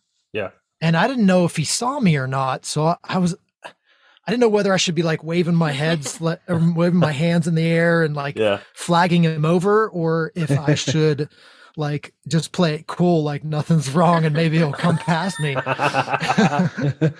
So, he didn't, I'm telling you, I looked and I didn't even see his head turn towards me. So I was like, oh shit, I don't think he even like saw me or the truck over here. And then I heard his engine running off in the distance a little bit, for a couple of minutes. And I was like, well, fuck it. I'm just going to walk over towards him and try to, see if I can get his attention. Yeah. So I walked towards the direction, and then all of a sudden I hear one vehicle. It sounded like there was two now. One vehicle takes off in the opposite direction. I'm like, oh shit. This is back in the direction where I have to cross basically a pool to get to the other side to where they were. Like that pool that I crossed on the way in. Yeah. And I'm like, oh no, like I'm going to miss my chance by, a couple feet. Basically they couldn't see me or hear me. But then my luck, I guess, paid off or something, however that goes. But, the dude that had passed the truck came up towards me back on the trail, and I think they did see me because they were like, "Hey, how's it going, buddy?" Yeah, I'm kind of stuck, buddy. Yeah, they could see me. Like I was on foot, and I wasn't prepared. I wasn't a backpacker. Obviously, I was wearing like jeans and like tennies, and I was like, "Yeah, I'm stuck over here. You think you can give me a tug or maybe just a hand?" And he was like, "Yeah, sure. Let's go see what you got going on." And they took off, and they were like, "Wow, you got yourself in a pickle." So, luckily, this side-by-side that came by was it was the next step would be a tank if you were driving something like that. I mean, had huge mud tires on. It was completely enclosed. I mean, these guys were out hunting moose for sure, 100%, and well prepared. So yeah, I couldn't have run anybody another side by side more perfect for that job to get me out of there. He had a winch on the front, and we did what's like a mechanical advantage. We did the triple line, double line snatch block. Snatch block. Thank you. Yeah, we did a snatch block, so we got the mechanical advantage because obviously he's pulling a 6,000-pound truck out of a mud pit, basically. So yeah, he only took about 30 seconds to tug me out of there and popped me out, and I was like, "Here are my last 2 beers. See you guys. Thank you." I mean, I gave. I've always thought if I ever got in a situation like that, I would almost set my car alarm off, right? Because it's designed to get people's attention. And if you're in the back country, you could fire that guy off. Hopefully, you don't kill your battery, but you know what I mean. Like that's a heck of a tip, actually. Yeah, it is a good pop idea, that thing, especially as a last resort. Yeah, because if you're just trying to get people's attention, because at that point, I imagine you're kind of in like scrub brush, right? That's. Or maybe you're in trees. I'm not sure. I don't know what the landscape is up there, but not something where you can easily see. So, popping off your car alarm might save your life. So you can see I have a picture pulled up here. You can see my tracks go right into here. It's in front of the truck. Yeah. So that's where I was stuck, and that's why there was nothing for me to winch to. Yeah. The tree on the left is like, it was way too far away, and it was off on an angle. There's no way it would have worked. That looks so unassuming. Like it just looks like a sloppy That's wild.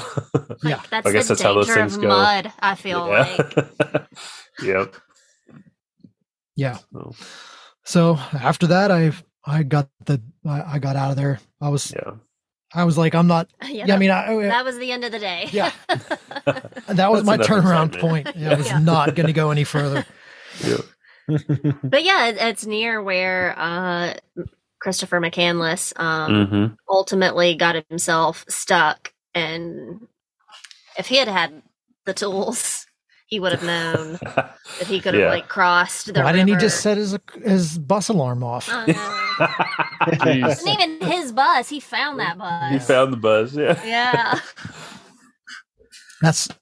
I shouldn't make jokes about it. No, we shouldn't.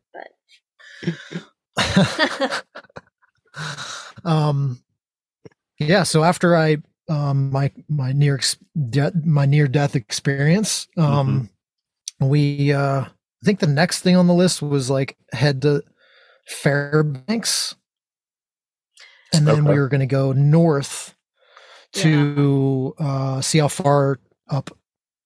I mean, how close we get to the Arctic Ocean, you know? Yeah. Fairbanks was more just like a jumping off point, I feel like. I mean, we didn't do anything there except we stayed at a Walmart. Yeah.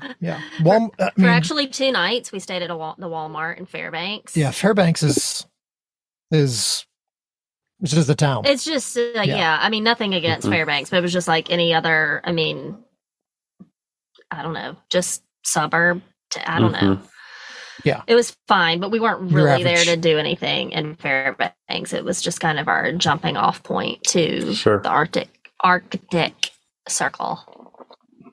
Yeah. So at that point, we're Fairbanks, like she said, stayed at Walmart a night or two. And our plan was to fill up the truck with as much fuel as possible, the jerry can, water, food, all that. Drop the camper close to the Dalton Highway where it begins. And then we were just going to haul ass for basically 2 days, 1 day up and 1 day back. Julian and Lise. Yeah. The couple, one of the other couples we met in Haines convinced us we should do this, and we were absolutely capable of doing it. They had done it. They also have a Tacoma. Yeah. And they just really were like, yeah, you could do it. You don't have just to go for one night. Cause we were just worried about, the camper, and you cannot take the camper on the Dalton Highway. That is just absolute no. And we have a cat, and I didn't feel comfortable leaving the cat in the camper, just like on a pull out on the side of the highway in the middle of Alaska, driving like 500 miles away. And there's no service, and he's just locked in there, So we're like, all right, we have to take the cat. But they gave us a pep talk. They're like, you can absolutely do it. Just take the cat. Y'all can make it work for one night. Do what you got to do with, a litter box in the truck. And so that's what we set out to do. Yeah. And for clarification, the Dalton Highway is the Hall Road. If you're familiar with Ice Road Truckers, that is the road. The Ice Road. Yeah. Yeah, that is the Ice Road. Well, it's one of them. The Dempster's the other one. Yeah. So, road's in pretty bad condition. It's I don't know how they can call it a road. This really is not a road. I mean, I was being a little facetious about the Denali Highway. Yeah. But that is just a step to the actual most horrendous road, air quotes, again, that you have ever seen. It is, just sludge and potholes the size of our camper, and just like muddy, gravelly sediment. And there's the 18-wheelers driving on it. They're all very good drivers. It's actually kind of I don't know. There's just like this massive amount of respect for the truckers who are on that road, because it is dangerous. And I know they're providing vital services and goods and transport and things for Prudhoe Bay with the oil and such. But pretty much any economy things related to the Dalton Highway. It's to serve the truckers, and everybody is like very I don't know what the word I'm thinking of, deferential to the truckers, like, and just drive safely, obey the speed limit. People die out here. Like, don't be a dumbass. But like, you see these 18-wheelers, and I was just in awe of what they're doing. I was like, they are off-roading. This is a semi off-roading in the middle of nowhere, Alaska. Like, it's crazy. Yeah, a lot of credit. I can't even verbalize in any sort of way to, like, I don't know, summarize the conditions of this road. Yeah. Oh, that's awesome. It's so bad. Yeah. So before you get, too far up into the mountains, you actually do hit the Arctic Circle first in the Brooks Range. This was a really surreal, incredible moment. The just being... It's the Arctic Circle. Like, it's just really wild. Even saying like we drove there. We drove from Alabama. There. Yeah, Alabama to the Arctic Circle. Like, that's huge, dude. Yeah, it should feel really, big. Really wild. It was just incredible. And then Liz, being the birder that she is, she loves birds. There are these gray jays that were just like, yeah, you got food. I'll land on your hands and eat it. That's amazing. Which is kind of a no-no. Cool. I just want to go ahead and acknowledge, if there's anybody listening who wants to give her a hard time. Give me a hard time for that. It's a little bit of a no-no. But these birds were just go through me to get to her if you're upset. Okay. I'll make sure she gets the message. These birds were clearly used to human interaction, and we gave them the most healthy granola we had. Yeah. That's an awesome picture. Cool. Oh, sorry. I meant to hit that button. Awesome picture. Look at y'all. You made it to the Arctic Circle. Jeez. Yeah. We got one with Elliot too. We got him out of the truck. I think that was on. Nice. I was going to ask. I think it was an. We got to get more of Elliot in this story.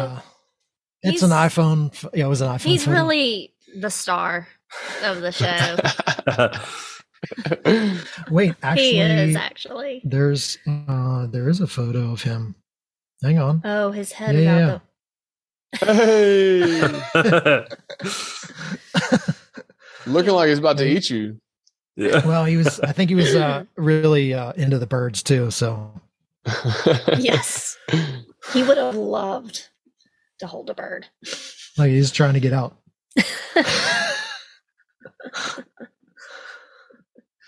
That's awesome. Yeah. So we just hauled ass all the way through the Brooks Range. We went Adigan Pass, which was just otherworldly. What pictures? I don't know if we have any because we didn't stop there. You're not allowed to stop in Adigan Pass. Yeah, right. You basically, once you start the uphill climb into that range, it basically there's signs everywhere. It says no stopping. For the safety of you and the safety of the truckers. It's incredibly steep. It's icy. It's kind of crazy. Just in some of these places, the risk of natural disaster just everywhere you go is, I mean, just I've never seen anything like it. And, it's not just Alaska. It was a lot of Canada, too, and probably even parts of Washington. Just everywhere you go, do not stop, avalanche area, slide area, rockfall area, flood area, just everything is just like the earth is about to take you out. Wow. This is on the, this photo here is the north. So we're on the north slope side of the Brooks Range, looking back towards Adigan Pass. Just see those mountains. I mean, this is what? Yeah. September. Wow. They're all snowy. Yeah, and these are only like 4,000 feet high, 4,200 feet high. We're elevation 4,200 feet, and they're still, because you're so far up, latitude wise, covered in snow. We saw that's beautiful, grizzly. man. Yeah. Oh. Yeah. It was a grizzly. It was so far off in the distance side. I think you had just said something about being disappointed. Well, one reason we got really excited about the Arctic Circle is we heard that was pretty much the only area you could see musk ox. And so we really were hopeful of seeing musk ox, although I think we needed to go further north even. And also at that point, we hadn't seen any caribou. And we had heard they were moving north more at this point. So we wanted to see them, and we did not see caribou either. So I feel like Russ was just sort of lamenting the lack of wildlife. And I was like, oh, there's a bear. There's a grizzly bear. That's great. Moving his big old bear donk. Yeah. This is up the mountain. This is as far north as we went. That's what the North Slope. Well, we're getting to the North Slope, but that's pretty much what it looks like on the northern side of. This is true tundra up here. Wow, that's wild. Just nothing up there. Barren. Yeah. Nothing grows up there. Yeah. No trees. That's what. Yep. No trees. Yeah. Just going through some photos here. Oh, there's the bear. Man. What's the Arctic elevation up there? Sorry, what? What was the elevation up there? Is it? Are you high? Why trees aren't growing, or is it just the soil? No, it's the elevation and the temperature. Well, the latitude. Sorry, not the elevation. We actually passed on the Dalton Highway. There's a landmark which we just flew by. It was like the northernmost spruce. Yeah. Oh, cool.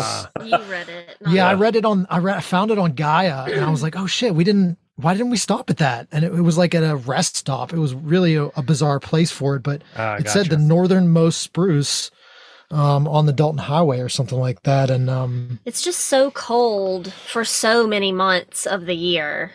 I think it has a very short growing season. Oops. This is Coldfoot. This is one of like 2 or 3 buildings in Coldfoot on the Dalton Highway. The gas was $7.50 a gallon. $7.49 a gallon. Wowza! Whoa. And it was the only gas station in either direction for like 200 miles. Oh my god! They're being nice to you. It was like with that price. Yeah, it was like it was like Fairbanks, Coldfoot, and then Prudhoe Bay. Yeah, with like the 3 gas stations. Yeah, and this was one of those places who I think pretty much solely exists to meet some needs of the truckers. Yeah. There's some showers and a restaurant, but this is the only thing.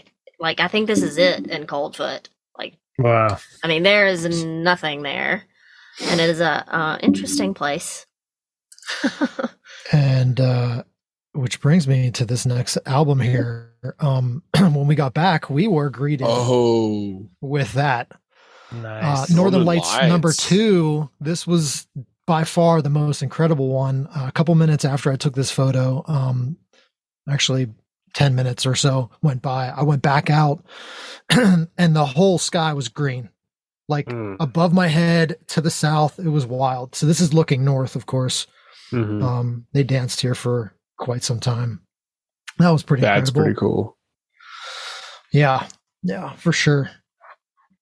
I see Palmer. We talked to you in Palmer. Yes, that's where yeah. That's where we had our last podcast. Yep. At the library. Yeah. Yep. Yeah, we were parked basically on the riverbed. The riverbed's like it's a wash. Basically you can see fall is still happening here. Happened for literally like 3 months. It was a pretty cool spot. This was a really neat spot. Yeah. It was super windy. I got the dirt bike out. I rode the dirt bike on the riverbed, which was pretty cool. And we found awesome. That wasn't cool. A gazillion rusty nails. Wow. I think it's People a popular spot pallets. with locals. Yeah. Yep. Mm-hmm. Yep. I was so pissed. I mean, we could have spent all day picking nails out of the gravel. Yeah. So yeah, that's where we talked to you guys and had our podcast. The next spot was Seward. Seward, in my opinion, was my favorite stop in Alaska. The Kenai Peninsula is one of those spots. Bold statement. I want to go back and just spend legit 2 weeks on the Kenai Peninsula. There are places. What made it the best? Oh, you've got that while we were there, we did the ocean excursion, which was kind of an impromptu thing that we did. It's very impromptu. Yeah, we were out at dinner one night, and one of the rare chances times we actually go out to eat. After we had found a shower at the public marina. Nifty. Oh, the places we've showered. Yeah. I was desperate for a shower, and I was checking all the apps, and we had wanted to go to dinner at what's it called? It was the Flamingo. The Flamingo Lounge. Yeah.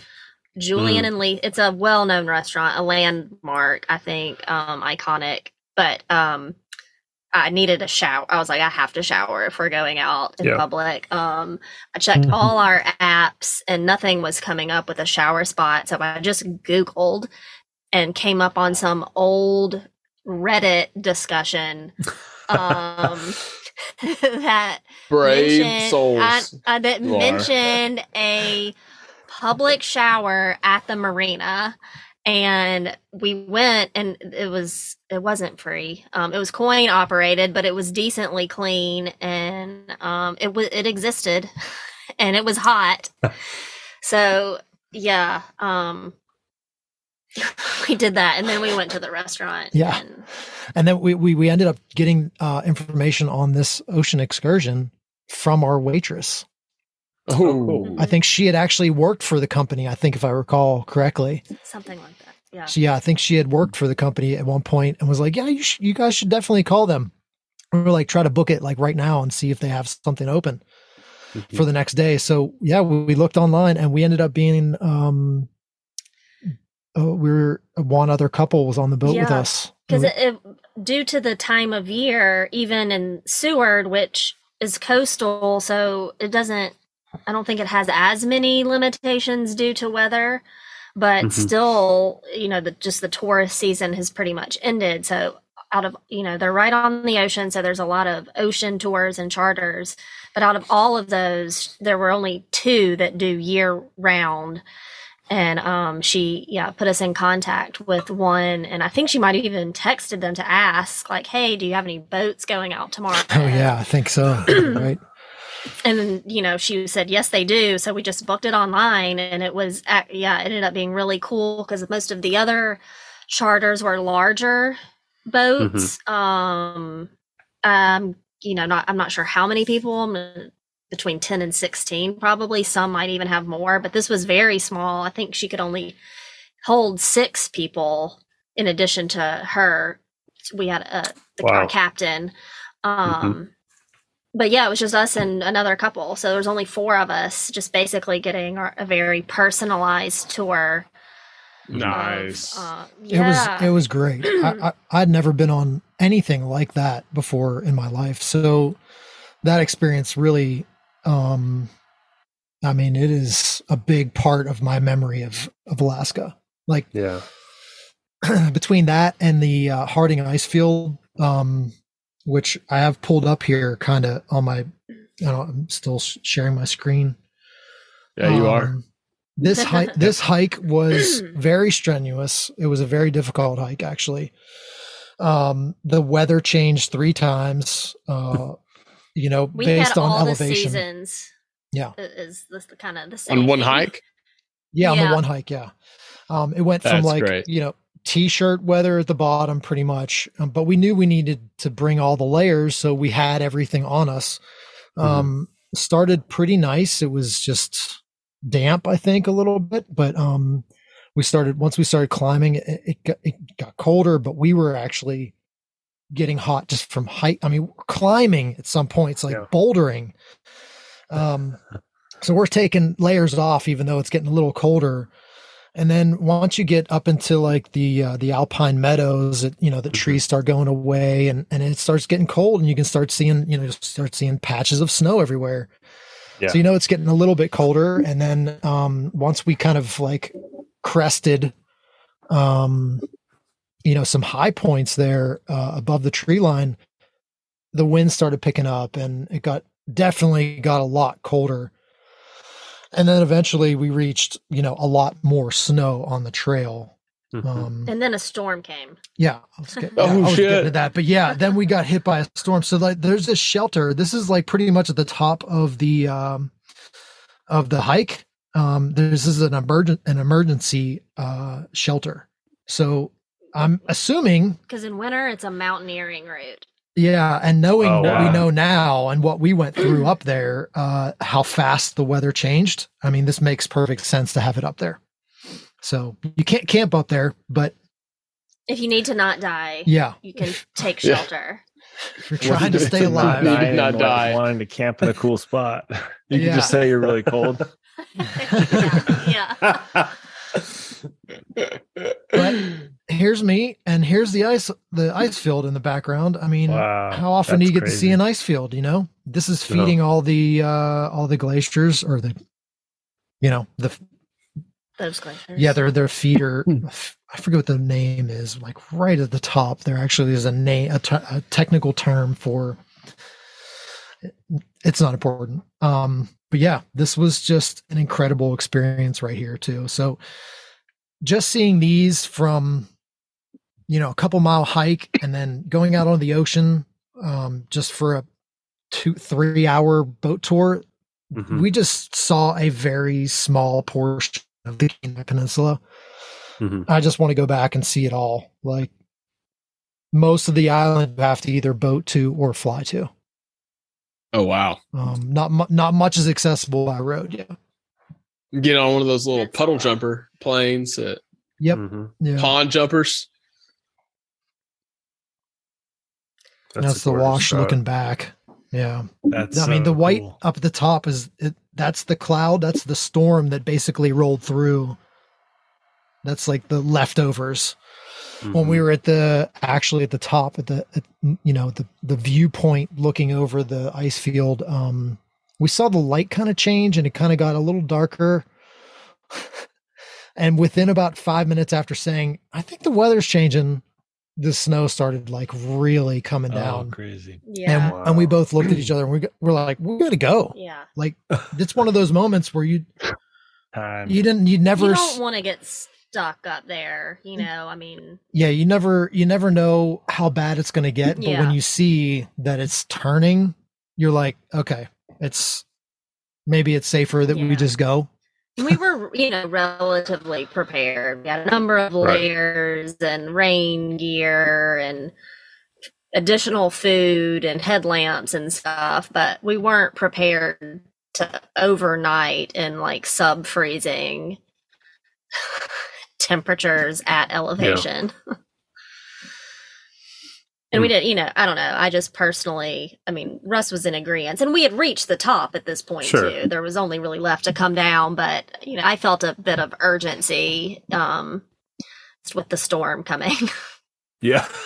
Well, you're in the extreme elements, what I mean? Yeah. And just an eagle chilling on the top. Some of these pictures are crazy. Yeah. There were so many birds in Seward too, which we both love. I'm more, I guess, the birder of the two, but yeah, it was a nice place, and it was relatively mild weather too. Still, it's a cool shot. I guess that is super cool. Terms. I think your camera's sideways. The rocks are going the wrong way. Yeah, right. Really bizarre, right? And we had really good weather. Yeah, the weather and the lighting was just perfect. Yeah. These are dark. Did you? Wow. It's just me playing with some lighting. Yeah. Yeah, it was a really nice day, especially when we first set out. It was actually sunny and calm. I was hungover though. It was I forgot about that. I made this is one of the ideal. Yeah, this is one of the rare times where I actually filmed the whole thing too. I know you can't tell that because I have actually a lot of photos here too, but I had the camera rolling. I took a lot of film or a lot of video, and there are a few points in the video of you just kind of slumped over in the seat. I hung in there and felt mostly okay, like all things considered. But then the weather, even that day when we went out, it was really good up until a point, even that's what our captain is telling us. But at a point it started turning and there were the swells were getting larger. Yeah. And so that's since winter is coming. Yeah. And we're in this boat. Yeah, so it's not a big boat. That boat and some large ocean swells. And, that's not a large vessel. No. So I love that the boat is named Missing Links. That's hilarious. So I had to lay nice down catch. Pretty much. Oh, looks like we're getting close to the end of the photo album for Alaska here. Yep. Here's leaving. I don't know what does that say? What did I write there? That album. Oh, Leaving Seward. Because I was probably sad and I was like, oh man. Taking as many photos as I possibly could. Oh no, here's the here's where we were camped out. We were on another wash. Wow. That's kind of our view out the side window there. And then before that weirdness. It's an animal. It was close to Halloween. Yeah, it's close to Halloween. Oh yeah. Wait, what was I gonna? Oh yeah, it was the car. There's some weird shit in Alaska. So this was here, just an Impala. Wow, like a newer one too. Like just Something something went down. Sketch City. Huh. Interesting. Yeah, Sketch City. Yeah, it was really bizarre. But we camped beside it. Nice. We checked it out. It was all good. Fine. Yeah, it's fine. All good. We actually pulled up in that camp spot at night, so I saw the car. We saw the car there, and then I walked over later, and I was like, the hairs are standing up on the back of my neck, just like looking at it. And then I realized it was probably stolen, a hot item. Yeah, and just left there for dead. Definitely would have been a little hot to the touch. We were on our way out to McCarthy, and we turned on the final road to take us into town, and there was a sign that said landslide road closed, I believe, something like along those lines. And it made us reconsider where we were going and what our next move was. So we decided to like kind of stick around and check out Valdez, which a couple people told us Valdez was not really worth it. But after driving through Thompson Pass, which is this. Well, Valdez is a pretty not historic, but that's where that big oil spill was, right? The Exxon Valdez. But I think they were speaking more towards the town. It's just another it's just another port town in Alaska kind of thing. But it was a beautiful drive down. Yeah, but that's what I'm saying. Nobody mentioned the drive down. Well, Rebecca did, but she's like, at this point, you've seen it all, probably. Yeah, but when we started driving, I'm just going to rock really through beautiful. This. I'm going to rock through this album here. Mm-hmm. This is on the way down from Glen Allen pretty much, to Valdez through Thompson Pass. So these are just some random photos I just took on the side of the road. We made one stop. I mean, look at this. This is incredible. Yeah, that's awesome. And it gets better. We didn't know this, but it gets better. Like we were just like, oh my God, look at this shit. Let's pull over and take photos. Yeah. And then we get to Thompson Pass. And again, I pull over and I'm like, okay, this is cool. And then we went down the road a little bit further and it just keeps getting better. Oh, wow. And better.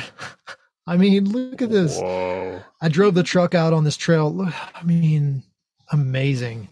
The peaks were just, that's really like unique. what people go to Southern Colorado to see, for 2 months out of the year, right? That's San Juan level beautiful right there. Yeah. Yeah. This is, Black Bear Pass looking down into Telluride times 10. Yeah, exactly. Amazing. This is actually the shot right here is the shot on Rome for Low's homepage right now. Awesome. As it should be. There it is. That's this is actually, I think, one of the shots. I don't know, the color's weird. Oh, there it is. That's the one. Gorgeous. Yeah, it was amazing. So we did explore this little area, flew the drone a little bit, and this is pretty much, this was a really good way to say goodbye to Alaska, because this was, like I said, this was our McCarthy was supposed to be our last stop. Mm-hmm. And, wow, you're in it. Yeah. And since we couldn't go to McCarthy, we did this, and then we're like, okay, weather's turning. Yeah. We Glen Allen was a fun stop on the way out. We had that Mexican food that was incredibly really good. Wow. That was like a farewell to Alaska right there, which was weird, eating Mexican food. The best Mexican food we had the entire trip, I think. Where was he? He was from, I think he was Mexican American, but he had moved there from like Florida or something. Yeah. Yeah. He had a really good story. He had a really good story. Yeah. It was really good food. Here's me showing off my Diode Dynamics nice. LED lights. So this is the Valdez Glacier. Yeah. So we did go down there and poke around a bit. Right. So all these little white spots out here in the distance are actually all icebergs falling off the Valdez Glacier. And they have like it has like their own lagoon here, and they kind of get stuck here and they just chill. No pun intended. Any other pictures? What'd you say? Did you get any other pictures? No, I didn't. This is just from the drone. Yeah. And it was so dark at that point, at that time. Yeah. Oh, Liz man. Actually got some good photos. What an epic story of Alaska. Y'all did it. Seriously. Like from we did it. I hope we did it months ago, and you guys were getting rid of shit and you were hitting the road, and y'all did it. I hope we did a good job making it sound epic. It was epic to me. Like I want to. Yeah, that was incredible. Yeah, I love this story time. You did it right though. Like it's like sometimes I want to make it happen, and it's like I got 2 weeks to do it, and I don't think that's enough time. I think you need more time to do Alaska the right way. I think you just showed me that. That's what I took away from that moment. The most thing is like what's away for me was you need to do it when you have maybe 2 months to really settle in and enjoy it. Right. That's what we did. I think it was a total of like 6.5 weeks or 7. You did say 6.5. Close enough. Yeah. You gotta get in it. You can't just get there for a week. You gotta settle in. Yeah. And then it was I mean, we did so much driving there, so many miles. It took us 7 days big to get from it took us 7 days to get from Tok, Alaska, which is basically by the border, down to Vernon, British Columbia, which is close. I say a couple hours. It's a couple hours from Vancouver. A whole week of driving. Now, of course, 7 days. For us, it's slow. Yeah, we're not necessarily covering maximum miles every day, but not a lot of ground. It is a lot of travel in the time in the vehicle and getting things ready. But to put it in perspective, it took 7 days. I think 7 nights even. Yeah. Wow. That's stats. Crazy. As of right now, we've done 21,000 miles since July. 14 states, 3 provinces, 83 campsites. Wow. Nice. That's amazing. Yeah, we've stayed at 83 different Does every Walmart count as one, or do you separate those out? They're separate. Every Walmart has its own vibe. Yeah, they sure do. They really do. Some smell like cigarette smoke. Some have a very strong diesel smell. Yeah. Oh man. Well, I am so grateful to be able to hear this story first, and so grateful that you shared it with us, so we can share with all the folks that listen to us across the world. And just want to thank you for that. What you guys do is awesome. What you've done is inspiring, and we're just so grateful to be able to listen to it, hear about it, and then also share it for folks who are going to follow in y'all's footsteps. So keep traveling. Yep. I love what you guys do. Keep doing it. If we can do it, anybody can. You just have to put your mind to it. Yeah. Seriously. Sounds like a good idea. I love it. Just do it. I love it. I love it. Well, I'm excited to hear about Baja. On our schedule now, we'll probably hear about it in the summer when everyone's in the hot and the summer of it, and y'all are cooling off probably somewhere else in the world. Yep. But I am pumped because y'all are about to do some fun stuff, and I think this series is going to keep on going on with some new episodes. So y'all stay safe, and we'll catch you around the next turn.